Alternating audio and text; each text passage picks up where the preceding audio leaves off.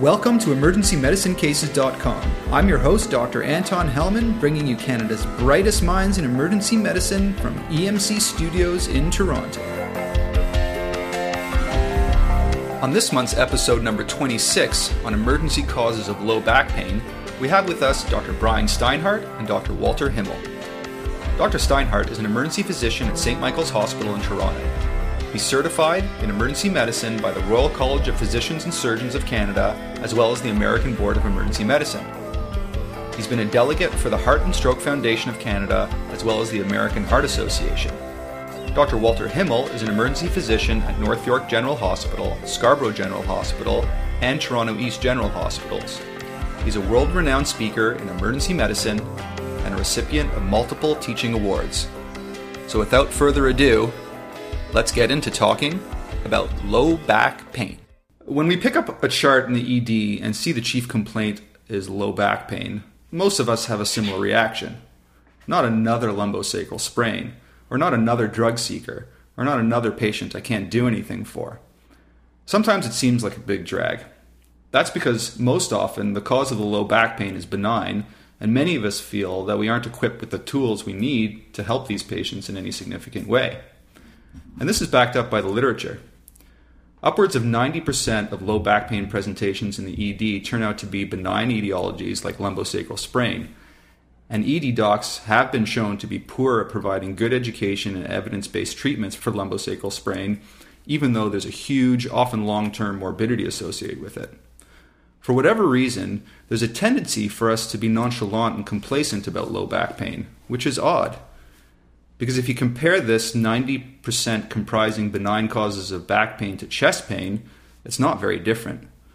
Only about 10 to 15% of chest pain presentations to the ED turn out to be serious causes. Yet when it comes to patients presenting in the ED with chest pain, we're keenly alert about ruling out MI, PE, aortic dissection, etc. Back pain is the most common MSK complaint that results in visits to the ED. Now I know what some of you are thinking. Benign causes of back pain are for the primary care doctor to sort out, not us in the ED. But increasingly, the ED is used for primary care for many patients, whether we like it or not, so we need to be able to manage these patients with adequate skill, knowledge, and finesse. And what about the other 10% of back pain etiologies that aren't so benign? There are several very important life or limb-threatening diagnoses that we must consider in every patient who presents with low back pain, from cauda equina syndrome to leaking AAA, that we'll be giving you all the key pearls about in this episode. Some of these serious causes of low back pain are easy to miss, and more often than not are only diagnosed on the second or third or even fourth visits to the ED. So we need to approach all of these low back pain patients with a high degree of scrutiny. With the eagle eye insights of two of my biggest mentors, Dr. Brian Steinhardt and Dr. Walter Himmel, the docs who, when no one in the department can figure out what's going on with a patient, they turn to them for help. We'll run through a few typical cases of some of the most serious causes of low back pain to help equip you with the tools you need to make a rapid diagnosis and save these patients from permanent disability or death. So, welcome, Brian. Thank you. And welcome, Walter. Thank you. All right, let's jump right into a first case. The first case is that of a 63-year-old woman who arrives in your ED with a chief complaint of abdominal pain. This is her third visit for the same complaint in 10 days. Her illness started about 2 weeks ago when she developed back pain, and then a few days ago developed lower abdominal pain, bilateral leg weakness, and difficulty urinating. She complains that she's been sweating a lot and getting flushed in the face. On her previous visit, she was discharged after a Foley in and out. On further questioning about her back pain, she described a mostly right lower back pain with burning pain to both thighs that couldn't be relieved by acetaminophen or any change in position. She's unable to sleep adequately because of her pain. Her past medical history includes diabetes and a 40-pack year smoking history. She denies alcohol or drug abuse. On exam, she appears to be in significant amount of pain, writhing in the stretcher. Her vitals include a blood pressure of 173 over 103, a heart rate of 96, a respiratory rate of 20, a temp of 37.2, and an O2 sat of 99% on room air.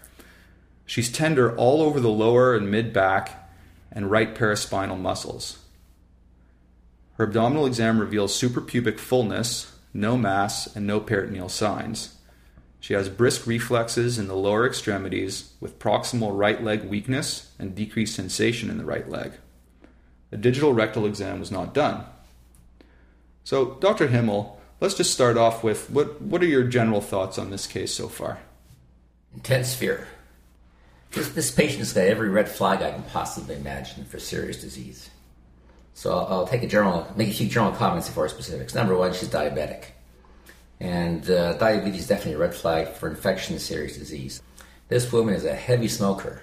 Big risk factor, of course, for lung cancer and multiple other cancers, including oral cancers, bladder cancers, and a big risk factor for atherosclerosis. This person is 63 years of age, and we know that people over 60 or 65 have about a 5% risk of AAAs, so that's another risk factor. It's her third visit. There's two approaches to patients who come back for second and third and fourth visits. The first approach is, this is a frequent flyer, we gotta get rid of them. That's a dangerous approach. The other approach is, third visit, this person needs extra diagnostic precision. And in my experience, that's the best approach to take. She's had back pain, and now she's complaining of abdominal pain and leg weakness. That makes me very frightened. Of course, there's leg weakness, and there's leg weakness, and there's leg weakness. She's had difficulty urinating, another potential problem for neurological issues. Now, the problem with difficulty urinating is that complaint is very non-specific. It can be an infection, it can be a neurological problem, it can simply be a non-specific symptom of pain. She's been sweating a lot. I'm not sure what that means. Anxiety, fear, fatigue, infection, SIRS, huge differential diagnosis. And flushing in the face, a similar problem, even including pheochromocytoma.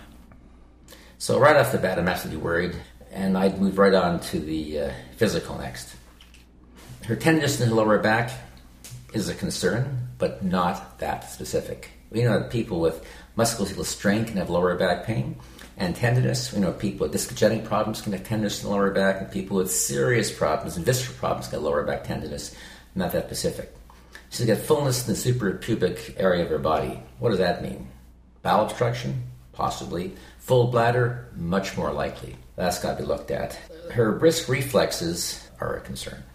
Now, my experience is getting reflexes in people over 60 is often tough. I can usually get knee jerks. Ankle jerks are often difficult to obtain. Brisk reflexes are unusual in people over 60. Would always make me worry about an upper motor neuron lesion. There's a comment about weakness of the proximal right leg. I find strength in people with back pain lying on a bed is hard to assess, because my question is, are we dealing with the giveaway weakness of pain? Are we dealing with lack of effort because of pain? Or are we dealing with true neurological, neuromuscular weakness? Nonetheless, I'm going to point out you should never ignore weakness. That's a potential sign for serious disease. And decreased sensation in the right leg, very tough to assess. So you have to look at the entire picture overall. Great. So we'll get onto the specifics of the physical exam a little bit later in the episode. Let's continue with the case. There's a lot of unanswered questions here and a lot of areas that we need to address. So a Foley was again inserted, and some blood and urine was sent, as well as an x-ray of the lumbar spine in this case. The serum white blood cell count came back at 28, and the urinalysis was positive for leuks and nitrates. The x-ray was read as normal by the ED doc, and later the radiology report read end plate erosion at L3 and L4. Dr. Steinhardt, with these results, now that you have a white count of 28, positive leuks in the urine, and our 63-year-old woman with right leg weakness, what would your next moves be? What are your thoughts on this case? Let me start off by saying the white count of 28 is unusual and is most concerning for infection. The fact that we see leuks in the urinalysis is interesting, but I wouldn't automatically label this patient as pyelonephritis, and obviously there are other features that do not support it. I'm surprised that the ED doc missed end plate erosion. I think when it occurs, it's very clear. It's a moth-eaten, lytic, kind of punched-out lesions at the end plates of the vertebra, not like degenerative changes, not like sclerosis. And once you see it, you never forget it. So when you see this, x-ray, it pretty well confirms that there's a spinal de novo problem extending from the bone into the spinal canal, causing these symptoms, and you have to move very quickly. So first and foremost, this patient has pain, treat the pain, right? Very adequately. And you may want to go back and reassess the patient after you gave adequate analgesia in a quick fashion to corroborate and consolidate your physical findings, that there's often this overlay of pain and anxiety, and adequate analgesia cuts through all that and validates your physical exam. I would then start antibiotics because this is an infection. I'm sure you're quite sure of it at this point. This case involves impingement of the spinal cord. You would get your spinal consultant on board early, and then you would want to move on quickly to definitive imaging beyond the simple x-ray. So this patient did go on to have an MRI, and the MRI showed spinal epidural abscess. The patient was given ceftazidime and vancomycin IV and went to the operating room for drainage of the abscess. So, Dr. Himmel, as this case illustrates, spinal epidural abscess is often missed on the first visit of the emergency department. Why is this such a difficult diagnosis early on in the disease? Why is it missed so often? Like most diseases, like most human experiences, they have a starting point, they develop, and then they vanish or you die. So every disease has a starting point at some point. If you're unlucky enough to be there at the starting point, the symptoms will be very, very few and very, very non-specific. So you've got to be at the right place at the wrong time and avoid the wrong place at the wrong time. Epidural abscesses traditionally have been described as having 4 phases. And many infections indeed have 4 phases. You've got initial non-specific phase, malaise, not feeling well, and possibly back pain. That's early on. That's so non-specific that it would be easy to miss. Next, you've got a phase where you get early neurological symptoms, like neuropathic symptoms and pain. Then you get the phase where you get paralysis and bladder dysfunction, and ultimately you become totally paralyzed, septic, and you may die.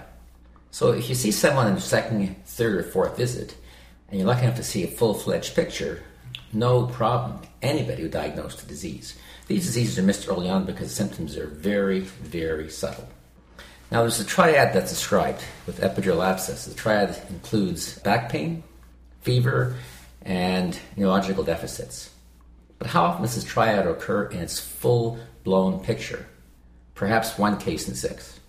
And even that triad has different degrees of manifestation. Fever is only present in approximately 50% of people with epidural abscesses. How about a neurodeficit? Well, neurodeficits appear usually in the second, third, or fourth visits. And furthermore, when they first appear, they're extremely subtle. The patient may complain of numbness or weakness that's so minor it's difficult to assess. So I say the disease progresses over 1 or 2 or 3 or 4 days. The early pictures are very subtle. The full-fledged presentation is actually rare on the first or second visit. So for all those reasons, it's easy to miss. There's another reason it's easy to miss. It's not thought of. This disease occurs with an incidence of about 1 to 2 per 10,000 patients who get admitted to the hospital. That is rare, rare, rare. So how do you deal with that issue? Number 1, there's 5 serious causes of back pain. Fractures, cancer, infection, AAA, Cauda-Equina syndrome. There's 5 serious causes of back pain. And I think about those every time I see a patient with back pain. And one of the causes is infection. What makes you think of infection? Risk factors. Dr. Steinhardt, can you tell us, in your experience and basically what the literature says about risk factors for osteomyelitis and spinal epidural abscess, discitis, infections of the spine? What are the risk factors we should be on the lookout for that might help us clue in and maybe diagnose this in those early stages when it might be more difficult? So we're talking infection, and then so risk factors automatically, we look at people with immune deficiencies. First and foremost, as Dr. Himmel said, diabetes. Rampant, increasing prevalence, some better treatment, but still, if you got the disease, you've got immunocompromised more or less. And then other immunocompromised patients in my catchment area, it's HIV. Anyone who's post-op spinal, not just post-op, but post-spinal procedure, and that includes epidural blocks for previous back pain, spinal anesthesia, anyone with an indwelling catheter. We're seeing so much more of this with patients surviving their initial cancers or infections, but are ambulatory with indwelling devices, be the catheters, ICDs, et cetera, and these are niduses for infection. And they may have an obvious infection elsewhere, typically lung and skin, and GU can seed the spinal column. And again, in my catchment area, it's the drug user, the intravenous drug use with a, quote, dirty needle. These patients are most often immunocompromised to begin with other concomitant diseases, and these people are huge red flags for this disease. And as you alluded to before, people who come back for the second and third and fourth time with this increasing problem, they are giving us the chance to get it right, as opposed to shrugging them off and labeling them frequent flyers. Those are the main risk factors. The caveat is, quote, normal people, even athletes who live squeaky clean lives and are, super jocks, can get this disease de novo.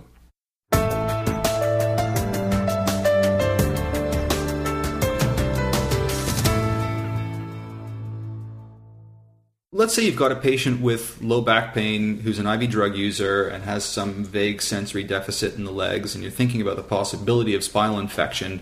How would you begin to work these patients up? Some people suggest with blood work, I don't wait for the results of the white count, which can be elevated or not, or the ESR-CRP. I'll tell you right away, I never, ever personally wait for an ESR. An ESR is erythrocyte sedimentation rate. So some aliquot of blood is placed in this tube, and they wait over 1 hour to see how far down this graded tube the red cells precipitate, and you get a number at the end. And it's a 1 hour test. At our hospital, it takes at least 3 hours. And all the evidence, such as it is, says CRP will rise quicker than ESR. There are confounders with ESR, less so with CRP. And CRP I get back in 45 minutes, not 3 hours. So I do draw these tests. Consultants like to look at these tests. They are fallible in every way. What Dr. Steinhardt is referring to here is the post-op patient who's just had a spinal procedure done. Often these patients will have an elevated CRP up to about 5 days, 1 week post-op. Some experts suggest that if the CRP is in the extremes, really high or really low, that can help you decide whether or not to go ahead with an MRI in a patient that you're unsure about. Similarly, patients with comorbid inflammatory disease will likely have an elevated CRP and ESR to begin with, and so the same holds true for them. Dr. Himmel's now going to tell us what he thinks about ESR and CRP in the context of a patient who you suspect spinal epidural abscess in. I think the ESR and CRP is helpful, actually. I think if you don't want to get an MRI, the ESR and CRP is quite helpful. Many patients will have back pain. Many patients will have subtle complaints. The physical findings may be marginal or very questionable. So you mean so like if you have a low pretest probability? If I have a low suspicion, yeah. If I have a suspicion that's moderate only because this patient is a disaster waiting to happen, but I don't want to get an MRI because I, in my gut, think this person probably does not have a epidural abscess or a spinal abscess, I will ask for ESR to CRP. Now, we know from a couple of articles, one was done by a fellow called Theodore Chan in California, that in those patients with epidural abscesses, 98% had an ESR more than 20. Is that helpful? Not really. But we know the average ESR of the patient with epidural abscesses was 50 or 60. That's very helpful. I also know if I want to convince a radiologist to get an MRI, and when you suspect epidural abscess, you've got to get an MRI of the entire spine, neck, thorax, lumbosacral area. You never get, in this context, MRI of the thorax or MRI of the lumbar spine. It's the entire spine, because you can get skip lesions and you can get very wide-spreading abscesses. So I will get those tests to convince the radiologist I need an MRI. I'll get these tests to convince a neurosurgeon I need a consultation. Because the fact of it is, many neurosurgeons, a lot of radiologists, doubt what I say. And I can understand why. We know from multiple referrals and multiple MRIs that the positive rate is often low. And they're so accustomed to getting negative tests, they have to be convinced. So we'll get these tests done.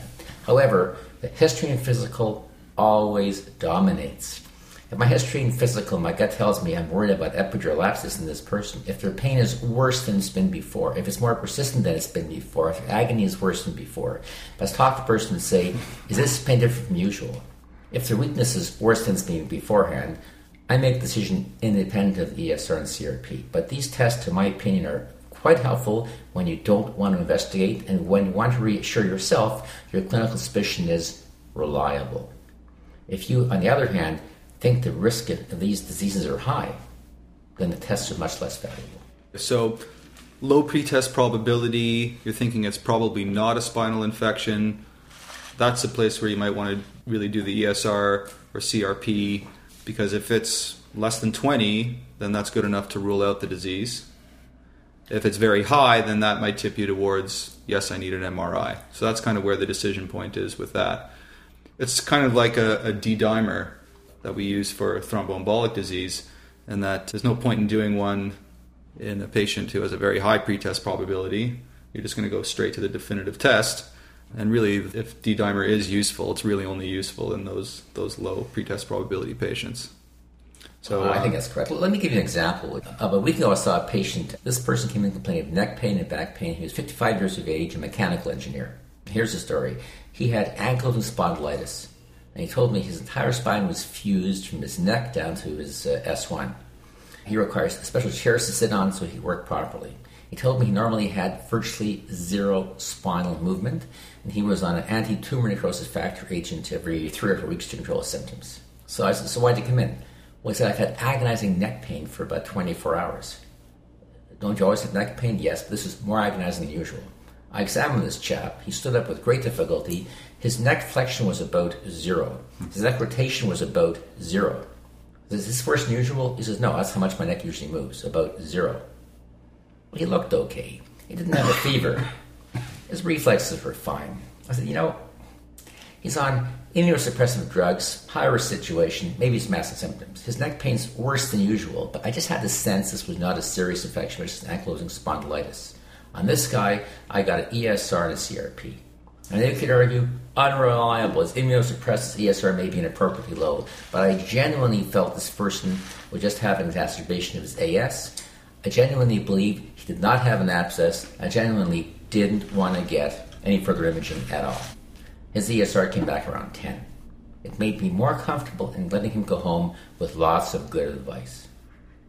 Great example. I like that. So just to remind the listeners that a normal ESR is not just what your lab cutoff says. It actually, ESR changes with age. And so a normal ESR is age plus 10 divided by 2. So if you take my age and you add 10 and divide by 2, then my ESR cutoff would be 25. But an 80-year-old, their ESR cutoff would be 45. Some of us work in centers where it's very difficult to get an urgent MRI. What about CT? If you can't get an urgent MRI, is a CT useful in working up patients' suspected epidural abscess? When it comes to the bone and the cortical structure of bone, a CT scan is absolutely excellent. Tragically, the CT scan will tell you very little about the spinal cord and the spinal nerves and the epidural space, both anterior and post-epidural space. So for bone alone, it's fine. If you're worrying about cancer in bone alone, I think it's helpful. When you're worried about the spinal cord, the spinal nerves, an epidural infection, and where is the epidural infection located? It's located in the epidural space. Now, where's that located? It's located between the dura and the spine. That's the anteroepidural space, or between the pedicle, the lamina, and the posterior dura. These are soft tissue structures. The CT scan is notoriously inadequate for soft tissue structures. When you're worried about epidural abscess, you're looking at the vertebra for osteomyelitis. You're looking at the pedicles and lamina for signs of infection. You're looking at the spinal cord and all the epidural space. Tons of soft tissue. The CT scan is completely inadequate for soft tissue. Basically, you've got to get a MRI. The MRI picks up edema, picks up abnormalities of the spinal nerves. You can look at the amount of fat in tissue. And of course, the radiologist has to know exactly what you're looking at because there's multiple algorithms for the MRI. That's the absolute most important test to get. Now, I've certainly seen cases where a physician has got a CT worrying about an epidural abscess or Cotta-Quana syndrome. Don't be fooled. If you get the CT scan and it's normal or virtually normal, absolutely ignore it. I've also been in a situation where a colleague of mine may say to me, well, I couldn't get the MRI, but the radiologist agreed to a CT scan. My advice would be, forget the CT scan, you're wasting time. If you're worried about neurological dysfunction secondary to epidural abscess or malignancy or a catastrophe or Cotta-Quana syndrome, there's only one effective test in North America and the world today, and that's MRI. Realizing full well the sensitivity is still not 100%. We're looking at sensitivities quoted between 90 and 95 or 98%. So the clinical history and physical dominates, the physician's opinion dominates, the MRI confirms. The CT scan can be either useless or misleading in this context. Approximately a third of epidural abscesses are secondary to discitis, infection of your disc, or vertebral osteomyelitis. That's only about a third. And that's what will cause an abscess in the anterior epidural space. Probably close to 2/3 are due to hematogenous spread of unknown causes. So if you're thinking about an infection, remember there's 5 serious causes of back pain, think about an infection, you're not going to order a CT scan. I get the MRI. So to put it in another way, one of the major pitfalls in the diagnosis of spinal infection is if you suspect osteomyelitis, you decide to do a CT and not an MRI, the CT shows osteomyelitis and you just stop there and give the patient antibiotics. That patient might have a spinal epidural abscess brewing, which requires neurosurgery rather than internal medicine admitting them for osteomyelitis. Dr. Steinhardt, can you outline for us the treatment of spinal epidural abscess? You work at a tertiary care center with neurosurgeons where they deal with this. Can you outline for us the treatment for spinal epidural abscess and why it's important for ED docs to get the ball rolling in a timely manner? This can propagate very quickly to paraparesis, and not everyone of the same stature has the same spinal cord diameters. The diameter varies tremendously amongst people of the same stature. So if you're cursed with a narrow spinal canal from birth, it takes much less to cause complete obstruction and therefore paralysis. So this can happen very, very quickly. And so you want to get the definitive imaging on board to get any surgical decompression as quickly as possible.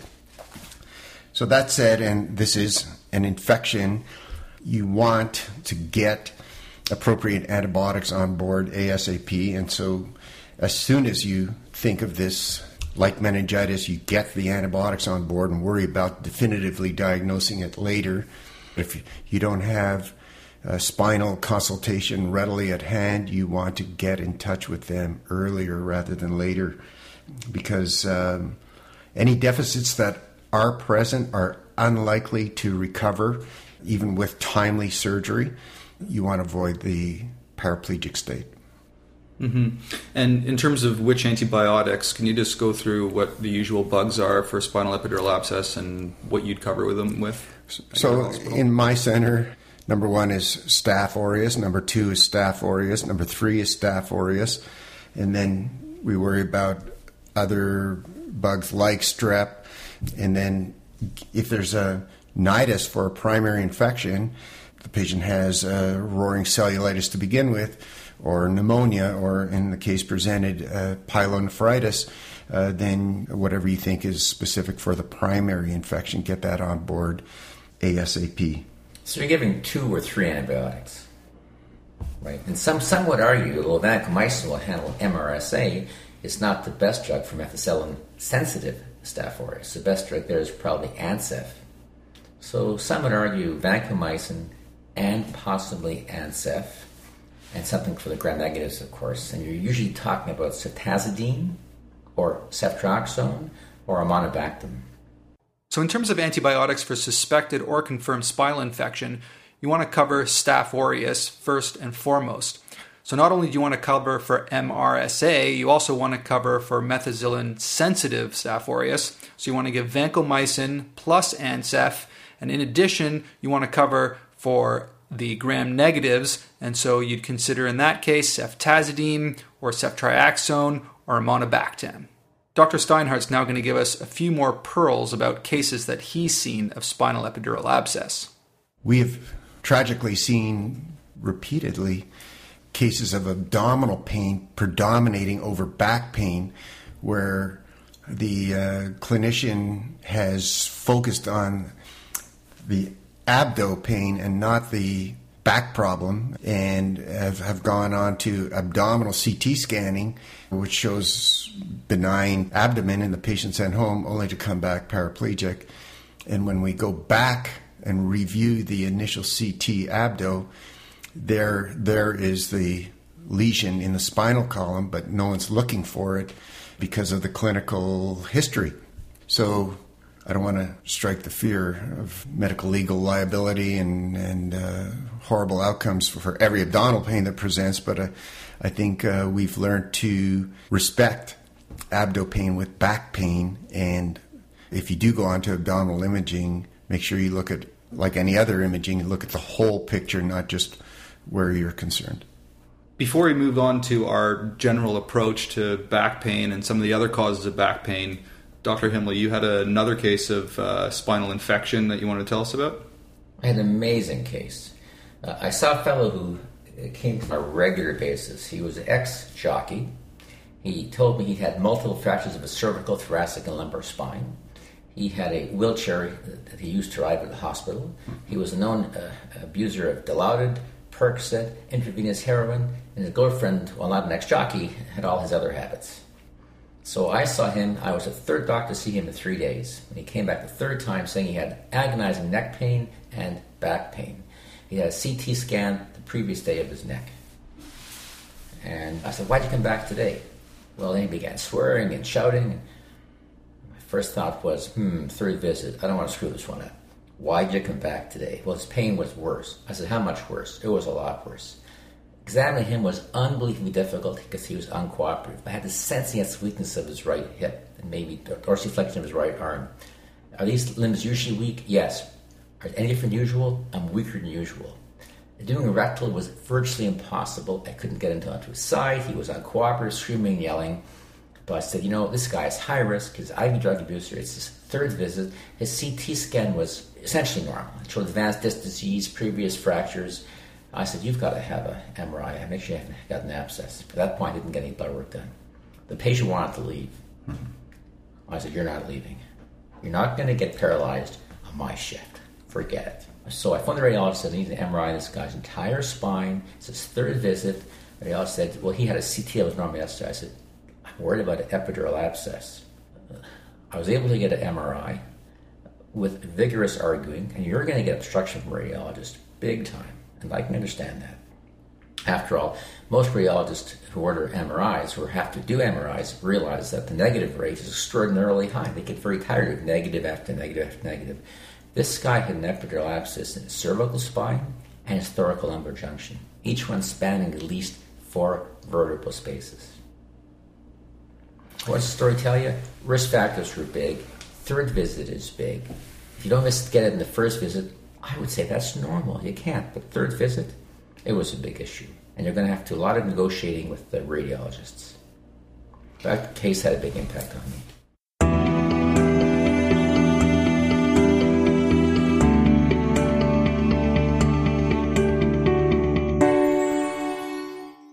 All right, so I'd like to just do a little review of spinal infection. really we got to think about when should we suspect spinal infection, and there's really three situations in which we should suspect this diagnosis. One is any patient with back pain or a neurological deficit accompanied by a fever, even though only about 50% of these patients will have a fever. Next is back pain in any immunocompromised patient. You need to think about infection. And thirdly, any recent spinal procedure plus any of the things that I just mentioned, a neurodeficit, fever, immunocompromised patient, if they've had a recent spinal procedure, you got to think about this diagnosis. If you have a low index of suspicion after a good history and physical, you should get a white blood cell count, ESR, CRP, and maybe a plain X-ray. And if they're all negative, despite their not so great sensitivities in isolation, the patient can be probably safely discharged home with close follow-up. If you have a high index of suspicion after a good history and physical, then an MRI is the way to go regardless of the blood work results. And if your index of suspicion is somewhere in between, then you need to take into account your individual patient, talk to your colleagues and consultants, and make some tough decisions based on the entire clinical picture.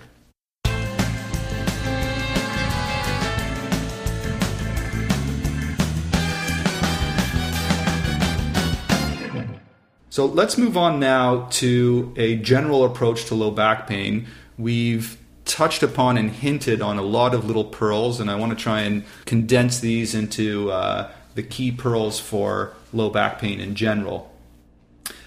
Now that we've got the most difficult back pain diagnosis out of the way, spinal epidural abscess, let's talk about the three main categories of patients with low back pain. So the three main categories of patients with acute low back pain are those with non-specific lower back pain or lumbosacral sprain, those with nerve root or radicular sciatica, and thirdly, those with serious or emergent spinal or vascular pathology.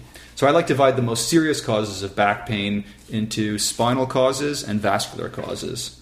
The big bad spinal causes, as we've talked about a little bit, are spinal infection, like spinal epidural abscess, massive central disc herniation with Cauda-Equina syndrome, and Mets to the bone causing spinal cord compression.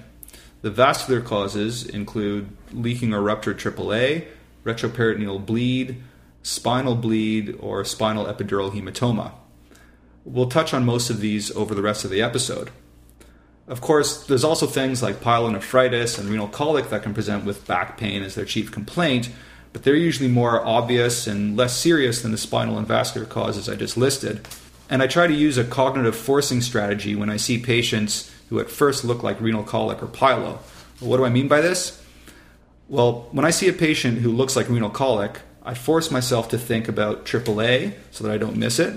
And likewise, when I see a patient who looks like pyelonephritis, I force myself to think about spinal infection because it's easy to miss and may be confused with pyelo. So renal colic, AAA. Pyelo, spinal infection. That way you've at least considered the diagnosis and you have a chance. Let's talk about the clinical history in patients who present to the ED with low back pain in general. Dr. Himmel, we've alluded to a few of the red flags in our first case.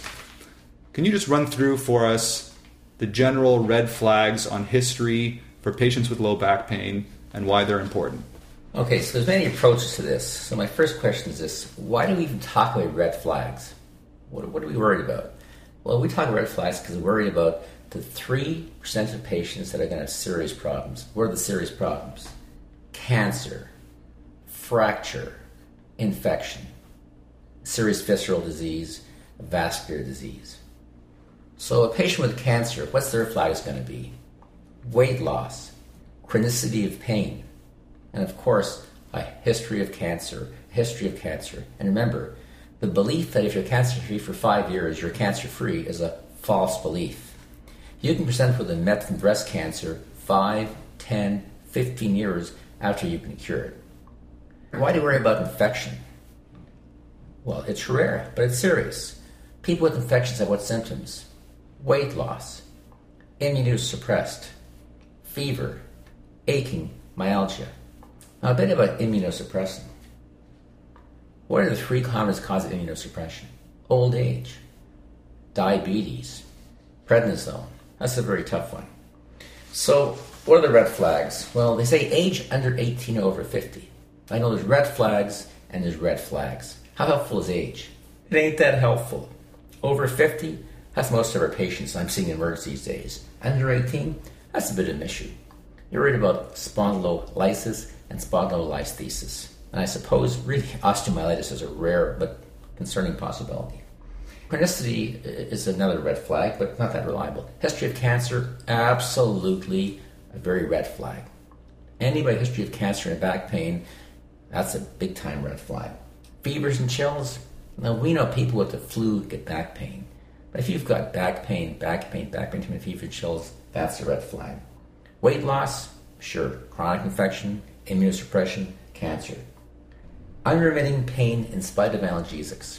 Yep, that's definitely a red flag. Someone who's had unremitting pain 24 hours a day, not relieved by lying down, persisting at nighttime, not relieved with Advil or Tylenol or Tylenol 3, that's a big time red flag. Intravenous drug abuse, big time red flag. That and cancer are the really, really big time red flags. How about trauma? Well, you don't want to miss fractures. And there's two kinds of trauma, major trauma and minor trauma. Someone without osteoporosis, basically people under 55, otherwise healthy, major trauma. Minor fall is not an issue. But a woman over 65 or 75 with minor trauma could easily have a fracture. So trauma is definitely a red flag. Bowel or bladder incontinence, absolutely crucial. Now I've got to make a comment about incontinence and stool incontinence. Number one, retention is a very sensitive findings for serious spinal cord and serious low back conditions. But remember, it's not specific. I've seen tons of patients who have retention of 2, 3, 405 cc's, and I can never find a serious underlying cause.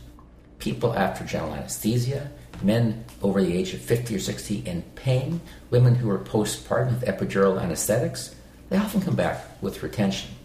So it's a very sensitive finding, and the absence of retention is reassuring. And remember, you always get retention before you get incontinence. So retention is a sensitive red flag, but not specific.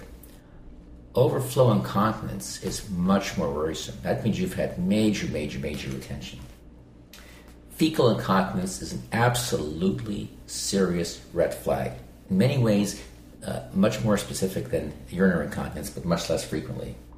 Severe progressive neurological deficit, weakness getting worse, paralysis getting worse is a red flag, and of course major weakness. These are all red flags. And the inability to walk is a red flag. Not specific, but sensitive. Think twice before you send somebody home in a wheelchair or carried by two of his buddies. There's lots of red flags, but remember, why do we worry about red flags? Infection, fracture, cancer, AAA. Many ways, thinking about those conditions will tell you the red flags right off the bat. One of the most important red flags, history of cancer, is a big deal. Intravenous drug use is a big deal. Immunosuppression. Don't forget, there are more and more patients on prednisone. More and more patients with anti-tumor necrosis factors. These are serious red flags for infection, and they often suppress the other signs of infection. So to further comment on Dr. Himmel's sage advice, incontinence is a big deal. There are a lot of people out there, especially males, with prostate problems. A lot of people have back pain chronically and come in with urgency and incontinence. And yes, we must think of the 5 disasters alluded to, but it's when you think twice, it's easy almost always to dissect out the prostate problem from neurogenic bladder. That's what we're talking about. Of course, this classic features of prostatism is a history of prostatic hypertrophy, and they're on the medications, and they feel they have to go and void, and then they dribble, right? Versus neurogenic bladder, for whatever reason, where they don't feel they have to go, right? This is when we're talking about spinal injury, and we'll get into Cauda-Equina syndrome, they knock out their afferents because of the lesion, whatever the lesion is, and the sacral nerves, and as such, the bladder just distends, but they don't feel they have to go. They may sense, hey, I haven't voided in 14, 16 hours, but they don't have the urge to go. And then afterwards, if they wait long enough, they'll get the overflow incontinence and or present with the concomitant abdominal pain with the back pain. So easy to figure out, especially with bedside ultrasound now, to confirm. And typically we could sort that out versus the spinal emergency. Likewise, back pain and rectal problems. So, doctor, I haven't had a bowel movement for like 5 days and I've got this horrible back pain. Well, they're bound to be on an opioid. And we know opioids, they may not get rid of the pain, but they're going to cause constipation, right? And so that's an added factor you have to be concerned about. And as Walter said, I think my experience and the literature supports late findings, rectal incontinence. Much more early on is the bladder problems, almost always associated with saddle anesthesia and supported by physical findings, DRE, anal wink, etc. Okay. So actually, you just mentioned saddle anesthesia. We're going to get onto the physical exam, but in terms of the history, can you comment on the nuances of obtaining a history of saddle paresthesias? Right. So what's the question you ask the patient? So I used to ask the following question. When you're sitting there, can you feel your buttocks? Can you feel your bum? Can you feel your thigh? Does it feel normal when you're sitting in a chair? And most people sort of understand the question and will say, yeah, it feels, I can. Now I've learned to ask a different question. The question asked now is, does your buttocks, do your thighs, does it feel normal? Does it feel weird, different from how it usually feels? I no longer ask, can you feel your buttocks or your thighs, but does it feel different? Around where your bum is or your anus is or whatever term I have to use where your thighs are, does it feel different, normal? In addition to what Walter suggests, I asked, well, when you wipe your bum after a bowel movement, do you notice anything different? And then they may say, you know what, it's numb. And if they don't say that, then I lead into more direct questioning to try and elicit subtle saddle anesthesia. Yeah. So the BMJ published in 2009 the best 4-page review on Cowden-Aquila syndrome I've ever read in my entire life. It's fantastic. We'll have the reference for you. But here was a patient description of his experience with Cowden-Aquila syndrome. By the way, I'll tell you, I personally had Cowden-Aquila syndrome in December of 2000. I was off work about 9 months afterwards, and my experience was identical to what this patient described. Absolutely identical. So I'm going to read the description directly. A patient's perspective. I wasn't that concerned at first. I just had sneezed. Sudden searing lower back pain was unpleasantly familiar to me and usually got better by itself. I didn't notice anything unusual until I started to get pins and needles in my feet. And then after painfully struggling to the toilet, I remember wiping myself with my toilet paper, and it felt decidedly odd. Not completely numb, but distant. So as Brian said, the question is, do things feel a bit different when you wipe your bottom? Anything different than usual? And let me tell you, man, if you've got S2, S3, S4 involvement, it will feel different than usual. It was my refusal to admit to numbness that fooled my GP. Obviously a British patient using that term. He asked, my GP did, if I could feel him touching me. Not whether his touch was normal, but if I could feel him touching me. Obviously the wrong question. The question isn't, can you feel this? The question is, does this feel normal? He organized an urgent outpatient referral for 3 days later. Was it Britain, of course. Foolishly, I just waited. Typical British patient. Not reporting that the progressive loss of sensation, the muscle fasciculation, the creeping incontinence, and the onset of deep burning pain around my perineum was unusual. Unable to arrange ambulance transfer, a friend took me to the hospital lying in the back of my car. Within 90 minutes of arrival, I had an MRI and I was in the theater, undergoing an L4, L5 discectomy. 2 days later, the post-operative anxiety was replaced by euphoria when I managed to stand unaided and pass urine into a bottle. So the question is, does anything feel different from usual? Does anything feel different when you wipe your bottom? Do your legs feel different than usual? Does your bum feel different than usual? When you sit, do things feel any different than usual? That's probably your best starting point. Let's move on to case 2. Case 2 is that of a 49-year-old man who presents to your ED with a chief complaint of several hours of severe crampy abdominal pain. He has had difficulty urinating for the past 12 hours. 4 days prior, he fell off his bicycle and has been suffering from low back pain ever since. There was no head injury or extremity injury. In terms of neurologic symptoms, he does complain of decreased sensation to the lateral foot. He has a past medical history of chronic low back pain, which he takes ibuprofen for occasionally and goes to physiotherapy regularly, but no other medical problems. He denies any change in bladder or bowel function. On exam, he's pacing around the room in obvious distress in a stooped posture, bent forward posture, resting his hands on his thighs for comfort. His vitals are normal. His abdominal exam reveals diffusely tender protuberant abdomen with no palpable mass, normal bowel sounds, and no peritoneal signs. He has no spinal process tenderness, paraspinal muscle tenderness, or CVA tenderness. He has an abnormal straight leg raise on the left and a positive cross straight leg raise on the right. He has no saddle anesthesia. He has decreased sensation and strength in the L5-S1 distribution, and his ankle tendon reflexes are absent. Let's use this case to talk about the physical exam. Dr. Steinhardt, can you review for us what kind of physical you do on patients who present with low back pain who you suspect a serious cause, and just go through some of the red flags that you're looking for on physical exam in general? So first, how does the patient look at the bedside, right? What's the gestalt? Are they pacing back and forth? Are they flexed? Are they bedridden? Are they twisting around and writhing in pain? What are the vital signs next? Is there a fever or not? Are they hypotensive, hypertensive? Are they tachycardic, bradycardic?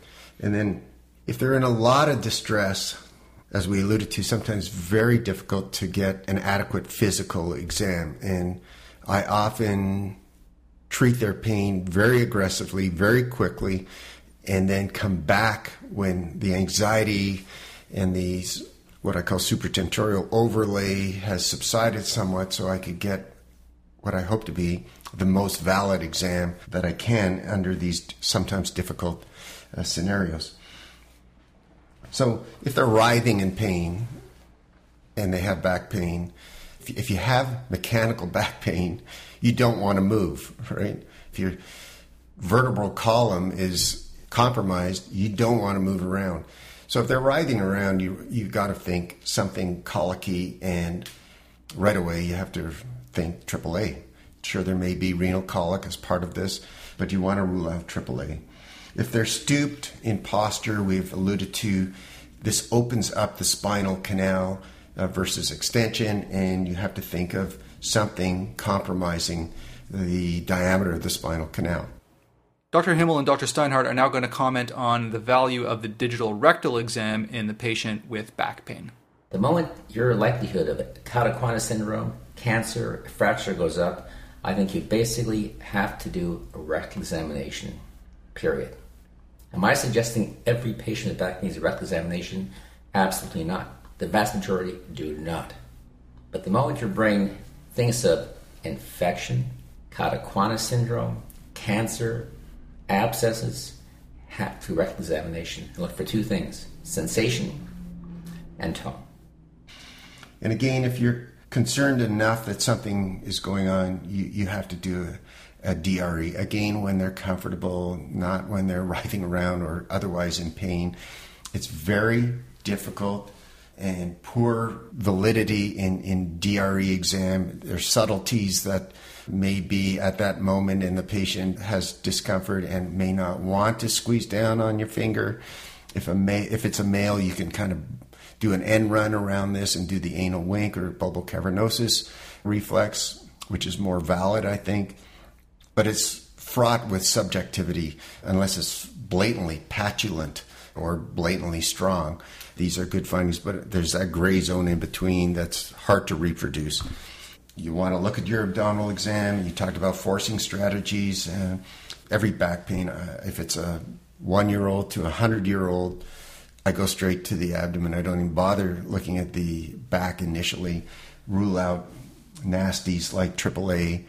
You're going to percuss for bladder distension and or use your bedside ultrasound. Tenderness over the area, again, I think Walter alluded to, not very specific or sensitive, but we do it for completeness sake. The one thing I find with palpating the back is that if you actually do percussion over the spinous process, I find that somewhat more distinguishing than just palpating all over the back. What's your opinion of that? So better sensitivity and specificity, but not something I hang my hat on in particular. You want to start away from the sensitive area. As with any tender area, you want to distract the patient, as you do with any time you're searching for tenderness anywhere. And you want to weigh that with all your other findings, history and physical, as part of your final clinical impression, yes. And then you want to do motor exam. And I like to walk them if there's gross findings, especially when they complain about problems with gait and walking. But again, this means you have to have adequate analgesia on board for them to sometimes get up and walk for you. Subtleties when they're up is I like to get them on their toes to check for plantar flexion and then heels for extension. This, I think, is a gross test, but sometimes cuts through the manual exam when they're recumbent and so anxious, and you get an impression for distal power using that. Sensation, if you could demonstrate paresthesia or anesthesia, and typically is using a sharp pinpoint versus your Kleenex or your fingertip, then that's important to elucidate in general terms. Straight leg raising and cross straight leg raising, as you alluded to in the case. And can you just detail for us what the cross straight leg raise is and why it's important? Right. So straight leg raising is not specific for anything. So the patient may complain of pain shooting down into their thigh, and this could be hamstring strain. And so to get a more specific test, we do a cross straight leg raise where the unaffected limb reproduces the back pain and more importantly the symptoms in the contralateral leg. The sciatic nerve in cadaver studies are shown not to be strained before 30 degrees flexion. So if the patient is complaining of pain with minimal lift of the ipsilateral affected leg, then that's not a positive finding in of itself. If you put down a straight leg raising test as positive, it has to meet the following criteria. A, the pain must appear between 30 and 70 degrees of straight leg raising. And B, the pain must radiate distal to the knee. So if the pain occurs between 30 and 70 degrees and goes distal to the knee posteriorly, that's a positive test. If it doesn't meet those two criteria, it is a negative test and should be ignored and considered unhelpful. A positive test will be helpful in making the likelihood of a disc protrusion greater. It has to meet those criteria. If you do straight leg raising and the patient complains of pain in their back or their thigh and nothing else, you put down SLR negative. And another way you could try and confirm your radicular findings is the so-called slump test, where you exaggerate the strain on the sciatic nerve and then relieve the pressure. And this is more supportive of radicular pain versus hamstring strain. So they're sitting, flexed, upper thorax, affected leg is extended, and then the operator / clinician gently forces the neck forward into full flexion, as well as dorsiflex and sometimes, quote, a stretch, pardon the pun, but then with one hand they dorsiflex the ipsilateral leg and flex the cervical area of the patient, so maximizing the strain on the sciatic nerve. So you stretch it, they have symptoms in their thigh, and then you ease off, say, on the neck flexion, take the strain off the sciatic nerve, and if it's true radicular pain, they should feel some relief in their thigh. If it's thigh strain, it's irrelevant.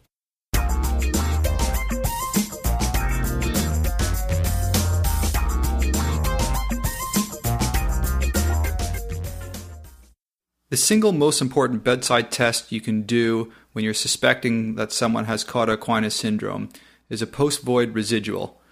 Dr. Himmel is now going to comment on the importance of a post-void residual. So if you're worried about the Cauda equina syndrome, you are going to be worried about S2, S3, S4. And you're going to be worried about afferents and efferents to the bladder.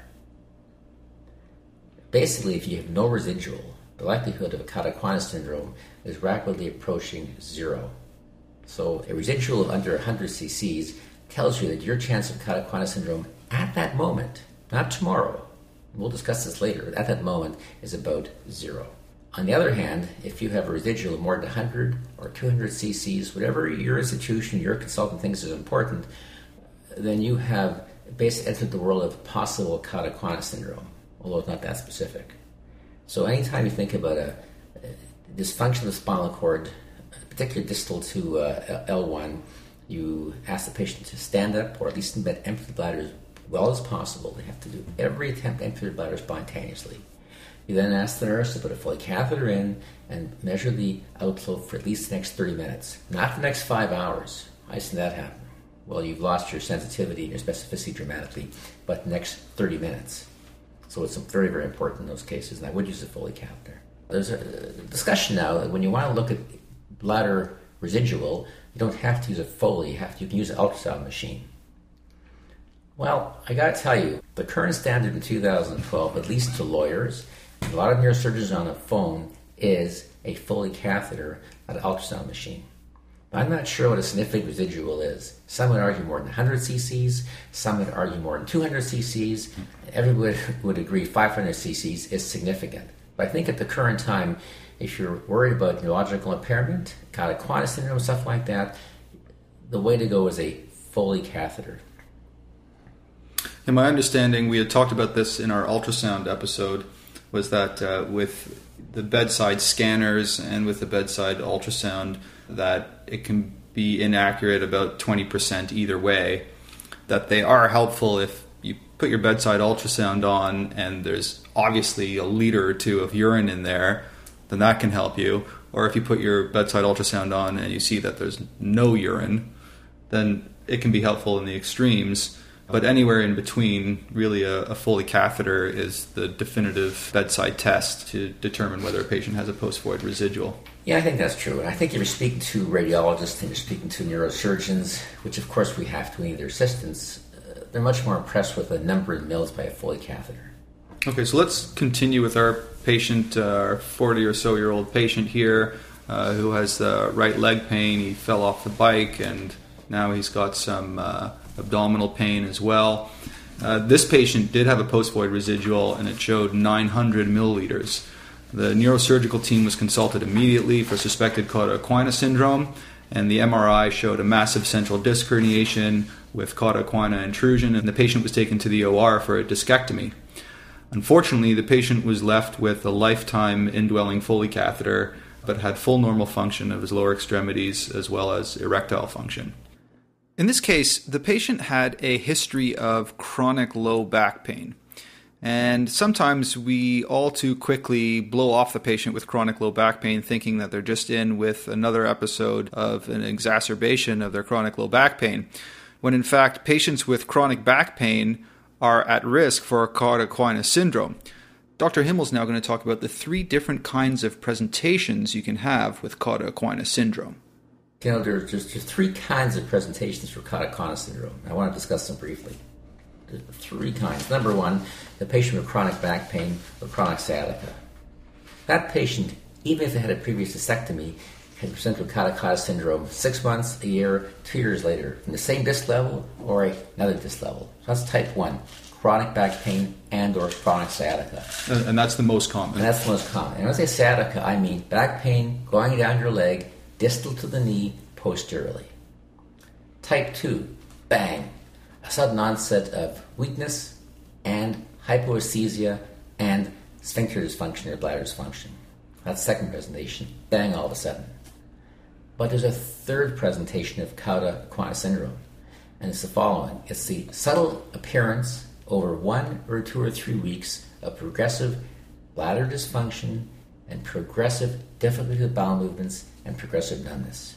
So you've got three presentations: chronic back pain, chronic sciatica, the sudden onset over a couple of hours, and the gradual onset over 2 or 3 weeks. Like you just described, the gradual onset over 2 or 3 weeks. I mean, just like spinal epidural abscess, there's often stages to cauda equina syndrome from disc disease, and it depends where you are in the stage of disease, whether you might be suspecting cauda equina syndrome or not.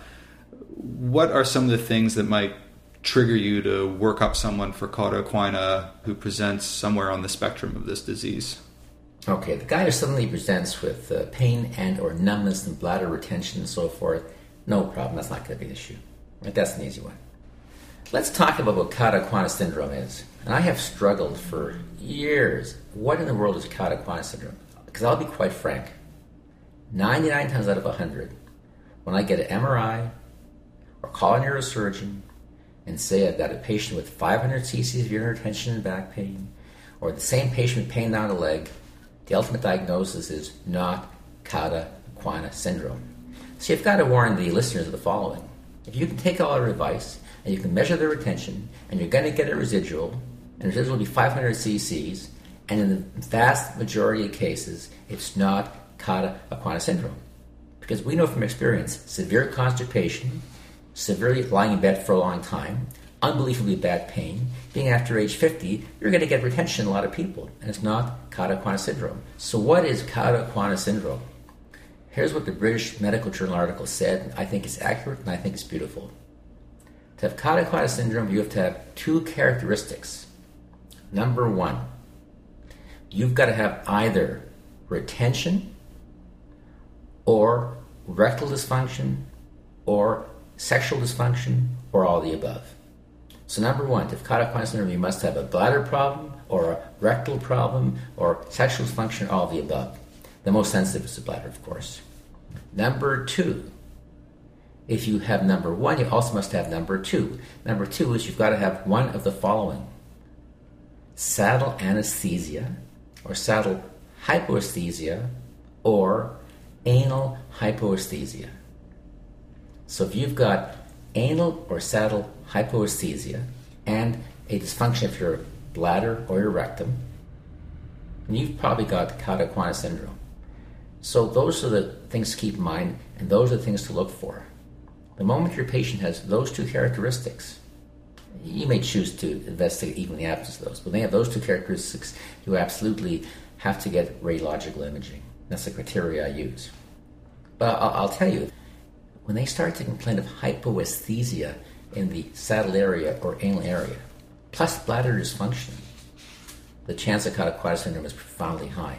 On the other hand, if they have bladder dysfunction, even rectal dysfunction, in the absence of sensory findings in the saddle area, and in the absence of sensory findings in the anal area, the chance of cauda equina syndrome is profoundly small. They may have a major disc problem, they may have a major disc herniation, but the chance of cauda equina is small. You may still want to get an MRI, but don't be surprised if the neurosurgeon or consultant does not operate and treats them conservatively. So the full-fledged picture needs those two criteria: hypoesthesia in those two areas, plus a dysfunction of bladder or rectum. If they have that, they've got cauda equina syndrome. Period.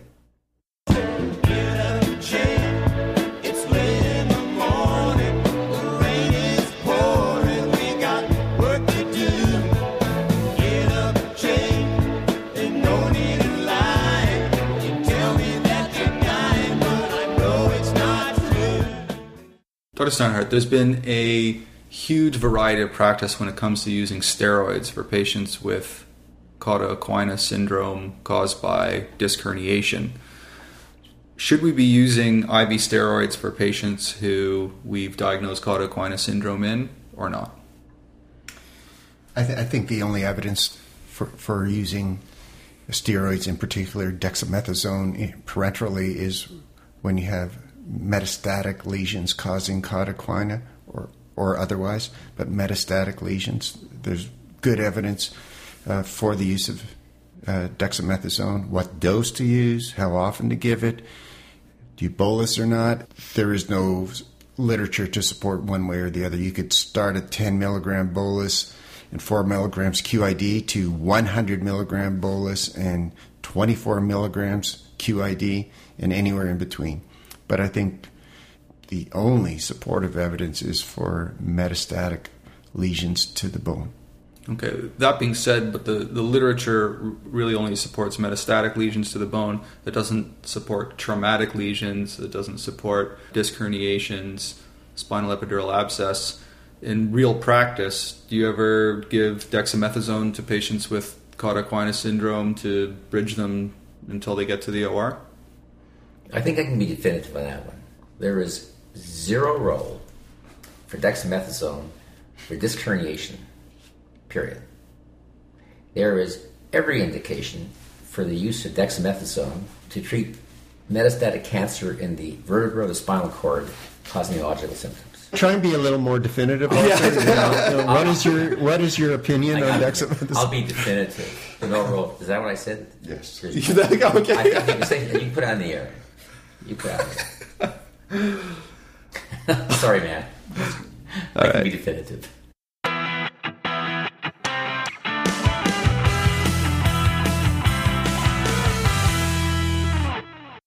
Let's move on to our third case. Our third case is out of a 43-year-old woman who presents to your ED with a 3-week history of progressive low back pain. She decided to come to the emergency room that day because the pain was so severe that she was unable to sleep the night prior. There was no radiation of the pain, no alleviating factors, and no aggravating factors. She's been having difficulty walking because of numbness in the right leg, but denies saddle paresthesias. She has normal bowel and bladder function and denies fever, chills, and night sweats. She says that she's never had pain like this before and denies any back trauma or previous back problems. She also complains of general weakness and vague muscle aches, mild headache, as well as nausea and constipation. Her past medical history includes hypothyroidism, diabetes, which are all well controlled with medication, as well as breast cancer. She had a mastectomy 2 years prior and was in remission according to her oncologist. On exam, she appears a bit drowsy but unable to find a comfortable position. Her vitals are unremarkable except for a heart rate of 110. She has spinous process and paraspinal muscle tenderness around the high L spine. Her lower extremity exam reveals scattered decreased sensation that doesn't seem to fit a dermatomal distribution, global 3 out of 5 power in the lower extremities with normal patellar but absent ankle reflexes. Dr. Himmel, what are your thoughts on this case so far? If I saw a patient like this, 2 things impressed me right away. Number 1, she's got a neurological problem. And number 2, she has a history of cancer. So let's go through the case in more detail. She's had the progressive back pain for 3 weeks. Well, generally speaking, mechanical back pain tends to get better after a couple of days or a couple of weeks. Certainly not worse and worse and worse, if not better. So progressively worsening pain is a concern for a serious cause of back pain. She was unable to sleep at night. Mechanical back pain tends to get better when you lie down. Pain due to infection or pain due to cancer is often worse at night. She has difficulty walking, always a concern. I mean, the first part of every neuro exam is watch the person walk and watch the person talk. So difficulty walking is a problem. Normal bowel bladder function is somewhat reassuring, although I certainly have seen patients who say my bowel function is fine, as is my bladder function, and they still have residual urine. So reassuring, but not definitive. Weakness and muscle aches, non-specific, but again, possibly worrying. And constipation can be from painkillers, but as well as hypercalcemia. Now, you have the risk factors, and of course, we know risk factors are a big tool in helping diagnose serious causes of back pain. And she's got diabetes, once again, probably one of the commonest causes of immunosuppression. She had a mastectomy 2 years earlier, and we know that after breast cancer, thyroid cancer, kidney cancer, you can get secondaries many, many, many years later after you've been theoretically cured. She appeared a bit drowsy. Her heart rate was 110. Any heart rate above 90 is a concern, above 100 is a concern. Of course, people in pain will have a fast heart rate. That's worrisome. I often find the rapid respiratory rate is much more helpful than rapid heart rate, and that wasn't commented about. She had tenderness over the spinous processes. Well, they say that if you've got a cancer in the spine, an epidural abscess, you'll tend to have central pain. I suppose that's reasonable. Not that specific, but reasonable. And she had high L-spine tenderness. Now, her sensory findings did not fit a dermatomal pattern. That doesn't rule out neurological disease. We know with a well-defined disc, pressing on a well-defined nerve, you're going to follow a dermatomal pattern. But with epidural abscesses, with cancer, you can get multiple nerves affected, so the exam may be very difficult to really figure out. That's not surprising at all. She had weakness in lower extremities. Well, that's concerning, either due to cauda equina issues or spinal cord issues, and her reflexes were normal at the knees and absent at the ankles. In people over 60, you often get no ankle jerks at all. In diabetics, you often get no ankle jerks, no knee jerks. So the thing about reflexes, or I find symmetry is the most important thing to look for, and reflexes were symmetric. So those are my concerns, and I think basically this is the kind of person you absolutely must rule out metastasis to the spinal, giving you nerve root and or spinal cord problems or both. So the case continues. The patient went on to have an L-spine x-ray and routine blood work. The x-ray showed a compression fracture of L1. The blood work was unremarkable except for a slightly low hemoglobin and platelet count. Dr. Steinhardt, so you've got this patient with a history of breast cancer, diabetes, who's got some neurologic findings, back pain, has a L-spine fracture. What would you do at this point? What would be your next move? What are your thoughts? So I go back, first of all, to the x-ray and make sure there's no soft tissue mass abutting the fracture. And I'd look again at the density of the bone. A metastatic lesion is just, in any position, is not just the lesion itself, but it incites an inflammatory response, likewise an infection. And so more often than not, there will be concomitant edema of the surrounding area. And if you look, you may see prevertebral soft tissue swelling. We know to look for that in the C-spines when we're looking at trauma, and this happens to be swelling and or hematoma. And likewise, if you're looking for lytic lesions, just look at on the cross table or lateral C-spine especially, you can see soft tissue mass. If you don't look for it, you'll never see it. It's rare, but it then adds more certainty to your diagnosis. Again, the bone density is not just your typical osteoporotic fracture, but a keen eye will look at that vertebra and say it's a pathologic fracture. There's something going on with the bone. So that's my first thing. And then the constitutional symptoms is supported by somewhat abnormal hemoglobin and platelet count, just smacks again of some constitutionality in this case. And as Walter has alluded to, we work in an environment where we see bad things, right? So breast cancer, amongst other cancers, have a very good cure rate, but we see the people who fall through the cracks and the ice, and you're never cured from breast cancer if you're an ER doc. Well always suspicious. Well put. This patient went on to have an MRI of the entire spine, which showed moderate cord compression at L1, as well as multiple bony mets at multiple vertebral levels. Neurosurgery and medicine were consulted. The internist ordered up a TSH, T4, calcium, magnesium, phosphate, and ESR, and the patient was found to be severely hypercalcemic, accounting for her generalized weakness, drowsiness, nausea, and constipation, and had an ESR of 110. The patient received a normal saline bolus, IV pamidronate, and IV dexamethasone, 100 milligrams, and went to the OR the next day. She walked out of the hospital 3 weeks later with normal lower extremity function and a corrected calcium on an oral bisphosphonate, and had follow-up with her oncologist. So, spinal mets are the number one most common cause of spinal cord compression. Why is it so important that we pick up this diagnosis early on? Like epidural abscesses, spinal mets go through various phases. Asymptomatic, symptoms of pain, and neurological symptoms. And the neurological symptoms with spinal mets are usually motor symptoms first, and then sensory, and then progressive paralysis. So clearly, the sooner you pick up the disease, the less likely you're going to get progression. Once you get symptoms and collapse, you end up with instability and spinal cord damage and the spread of tumor.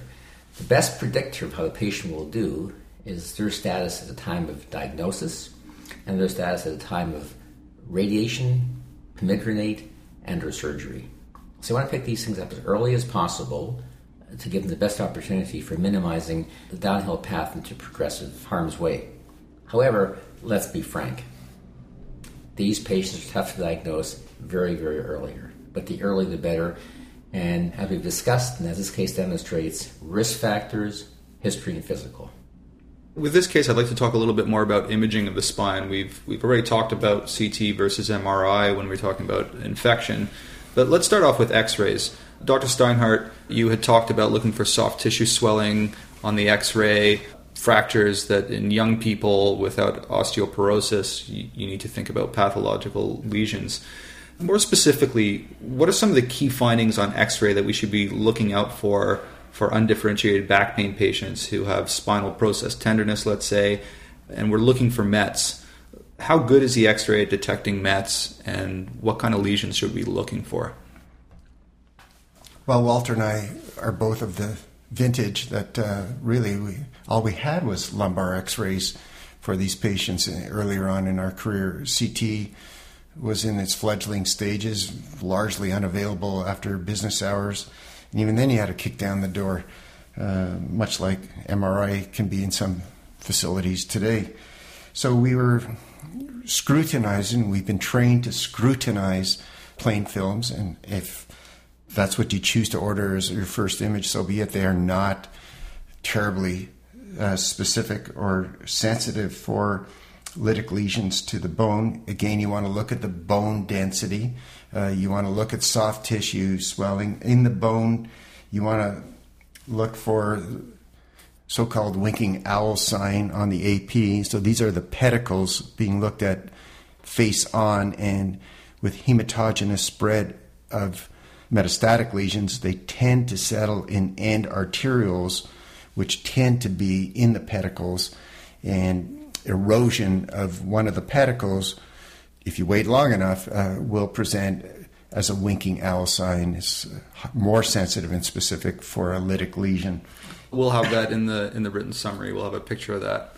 Likewise, you want to look at bony destruction, and Paget's disease can really fool you. It's not rare, and it gives you a very distorted bony picture, typically in the pelvis, but can't crawl up the lower lumbar spine at least. It's a distorted bone, and once you see it, you never forget it, and you will not fail to differentiate it from more broad-based metastatic lesion. It's quite classic, but you have to be able to identify, and I encourage our listeners to look at a few images of Paget's disease, and you'll recognize it. Not uncommon. And then the punched out lesions of something like multiple myeloma, again, not rare at all, especially in the older person, but can present people in their 40s. You want to look for the punched out lesions of multiple myeloma with concomitant symptomatology.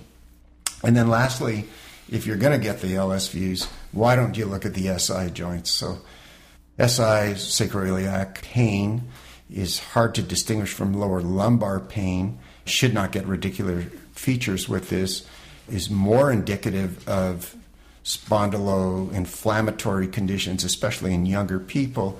And you want to recognize this. Again, if you wait long enough, you may see fuzziness in the areas of the SI joints. And if you go back to the patient, that may twig you to look for stiffness throughout the axial skeleton of the patient, especially if it's a male, especially if it's young, especially if they've known to have inflammatory bowel disease and or uveitis in the past. This may clinch it for you. The diagnosis for autoinflammatory disease, the classic one being ankylosing spondylitis. One of the reasons we do get x-rays, although it's happening less in Ontario now, is that the patient expects it. But if you have a choice between getting a lumbosacral spine and having a 10-minute discussion, sometimes the best thing is to get a lumbosacral spine and cut the discussion. But we have to realize something. There's lots and lots of radiation in a lumbosacral spine. Now, there's an amazing article in the 2009 New England Journal of Medicine that reviews the amount of radiation in every x-ray imaginable. Now, this is going to shock you. A lumbosacral spine, a plain old lumbosacral spine, has as much radiation as 70 chest x-rays, 1.5 millisieverts. Now, a CT scan is 3 times that amount. But an LS spine, a young person, has a lot of bloody radiation. So I think we all agree, if you're worried about the red flags, abscesses, Cataquana syndrome, stuff like that, you're going to have to get definitive imaging. We've talked a little bit about CT and MRI. Dr. Himmel, what role does CT and MRI have in working up patients with suspected spinal cord or cauda-equina compression from any cause? Well, we don't want to miss things like spinal mets causing cord compression and spinal epidural abscess. The literature shows that in general, MRI and CTs are overused for patients with back pain in the ED. So when do you pull the trigger to order a CT or an MRI? As long ago as 20 years, in 1990, the New England Journal of Medicine published an article in which they got volunteers who agreed to have a MRI. And what did they find out? They found out that up to 50% of patients who had MRI, 50% of people who had MRI who had absolutely zero symptoms had annulus tears, disc protrusions, disc herniations, osteophytes, and disc bulging, of course. So if you MRI the average person, odds are at least 50% are going to have multiple abnormalities. And they will attribute the abnormalities to their pain from that moment henceforth. So there's a real negative problem with getting MRIs and CT scans. So if someone has no red flags, if the clinical assessment is this is probably nonspecific or mechanical back pain, you do nothing. Who then gets investigations? Number one, if the patient has sciatic pain and they're a candidate for surgery, pain more than 4 or 5, 6 weeks, pain which is extremely disabling, pain associated with progressive muscular weakness, that is a reasonable person who's going to get imaging. Apart from that, it's only the high-risk patients who will get imaging, whom we've largely discussed. The other exception might be perhaps in a young person who has ongoing pain for weeks and weeks and weeks. You'll want to miss significant spondylolisthesis and significant spondylolysis. Could you just review quickly for the listeners what those two are? Right. So there's a very poorly piece of anatomy called the pars interarticularis. That's a piece of anatomy where the pedicle, the facet joint, and the lamina meet. And in young people, often athletes, when they're between the ages of 11 to 15 years of age, they'll get lower back pain because of subtle fractures or congenital weakness in that bit of bone over there. The pars interarticularis of L4 or L5. As a consequence of that, the L5 may slip forward on S1, or the L4 may slip forward in L5. So if you have a defect in that bone, it's called spondylolysis, and if the vertebra slips forward, it's called spondylolisthesis. And you can get similar slippage in older people because of degeneration. So if you suspect those conditions, and you probably would in an adolescent with persistent ongoing lower back pain, you might get an X-ray in those conditions. But basically, in the patient seen and emerge acutely with a history of pain less than 4 or 5 weeks, where you have little concern about epidural abscesses or a cancer or a cauda-equina syndrome, I would say there's virtually zero role for imaging. And you can tell the patient, as we do for patients who want to have CTs of their brain, that the amount of radiation in one lumbosacral spine is equal to 70 chest X-rays. That will shock the hell out of patients, and sure shock the hell out of me. And if you add obliques, looking for the Scotty dog lesion, which is pathognomonic for your pars interarticularis lesion, you're doubling the radiation. Okay, so that's about imaging and when not to do imaging. Let's talk a little bit about the blood work. In this case, the patient had a little bit of a low hemoglobin, low platelets, elevated ESR of 110, and hypercalcemia. Dr. Steinhardt, can you explain to our listeners the significance of these findings and how they fit into the clinical picture here? So we knew from the clinical presentation that something bad was likely going on. And the fact that it affects your hemoglobin and your platelet count just supports the notion that something constitutional bad is going on. You then chose to add a acute phase reactant, be CRP and ESR, and that's elevated in the face of anything pre-existent causing its elevation. It is again supportive of something bad. With the acute phase reactants, as we discussed, if your suspicions are low and they're normal, then you may not proceed with aggressive investigation. But having the pre-test probability of being intermittent or high for something nasty, these elevated acute phase reactants, ESR or CRP, again support your suspicions of an inflammatory or infective or malignant process going on, and it supports you going further. I think an analogy might be with troponin and BNP. If it's elevated, you're not sure why, but it's bad news down the road, all things being equal otherwise. And then the presentation of anorexia, drowsiness, confusion, constipation could all go in keeping with someone who's already on high-dose opiates for their back pain. But the accompanying polyuria that you see with hypercalcemia, because it affects the countercurrent multiplication system in the loop of Henle, if I harken back 35 plus years to my renal physiology. So this is the giveaway. It's not diabetes with the polyuria and polydipsia. It is the renal dysfunction because of hypercalcemia that causes these symptoms. And I've referred patients now, I hate to be cavalier about this, but we've seen, unfortunately, so many of these presentations. I've referred cases before I even get the calcium back, and I tell the consultant there's hypercalcemia, and I start treating for it, and they tell me, well, what's the value? And I say, I haven't seen it yet, but I'm sure they've got hypercalcemia.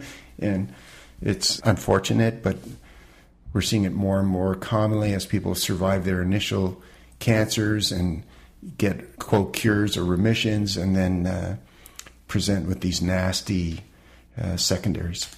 So that's great. I mean, we see so many patients with urinary frequency, and usually we think either it's a UTI or it's an undiagnosed diabetes, hyperglycemia. But I like the idea of sticking hypercalcemia into the differential for patients that present with urinary frequency. In the proper setting, yes.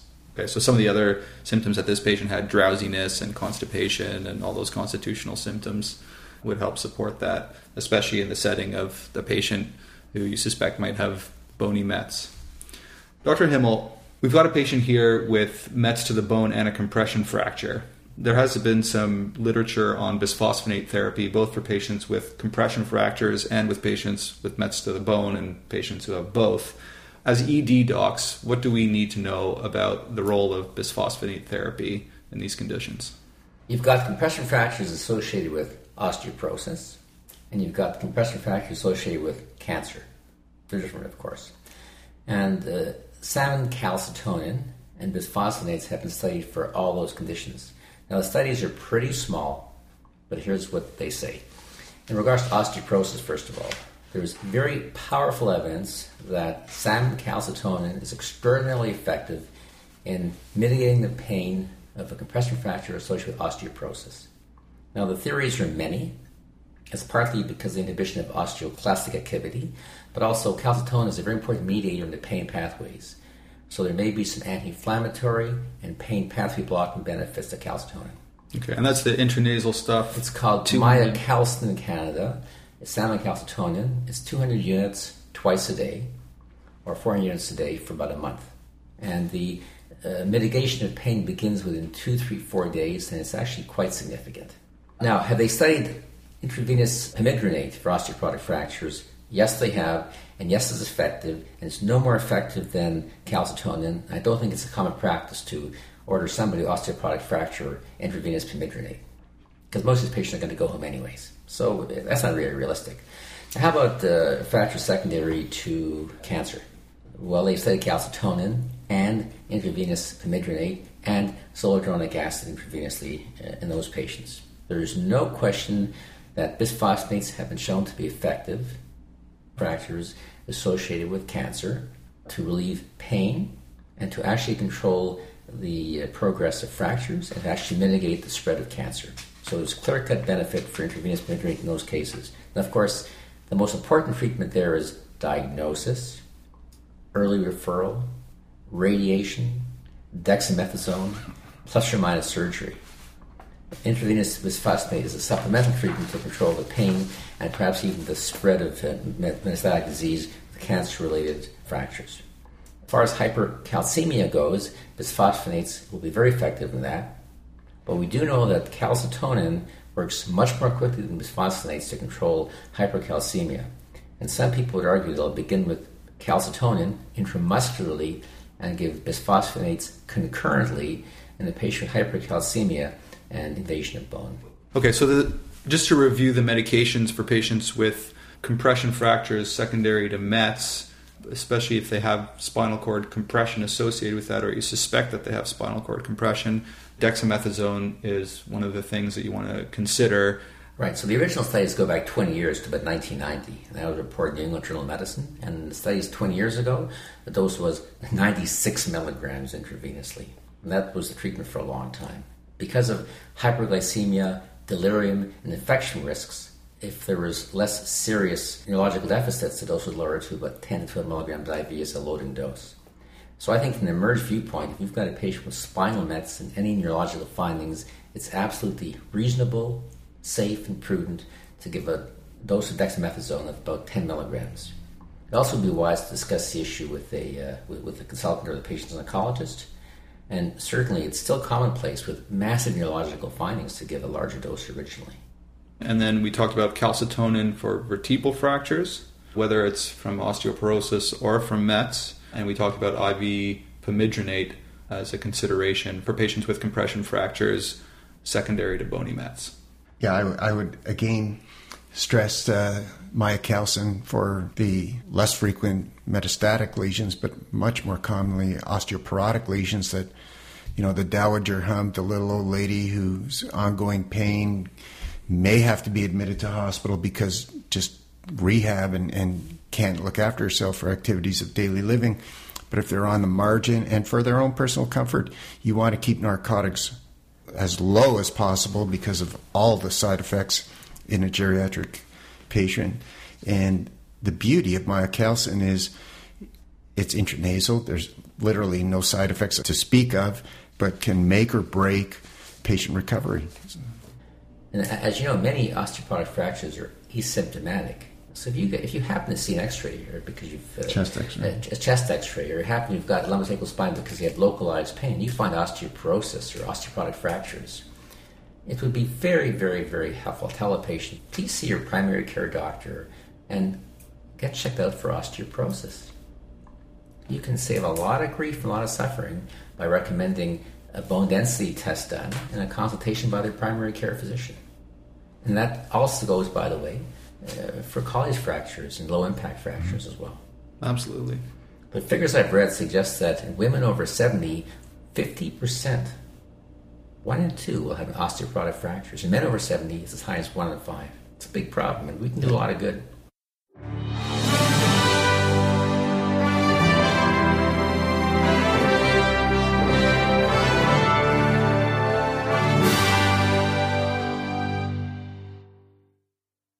Let's do a quick review of METs to the spine. First, known cancer plus new onset of back pain is spinal METs until proven otherwise. Remember that spinal METs are one of the most common causes of spinal cord compression, and they're often diagnosed too late. Because pretreatment neurologic status is the most important predictor of long-term outcome, we need to be on the lookout for this diagnosis and get on it early before it's too late. Remember, time is limbs.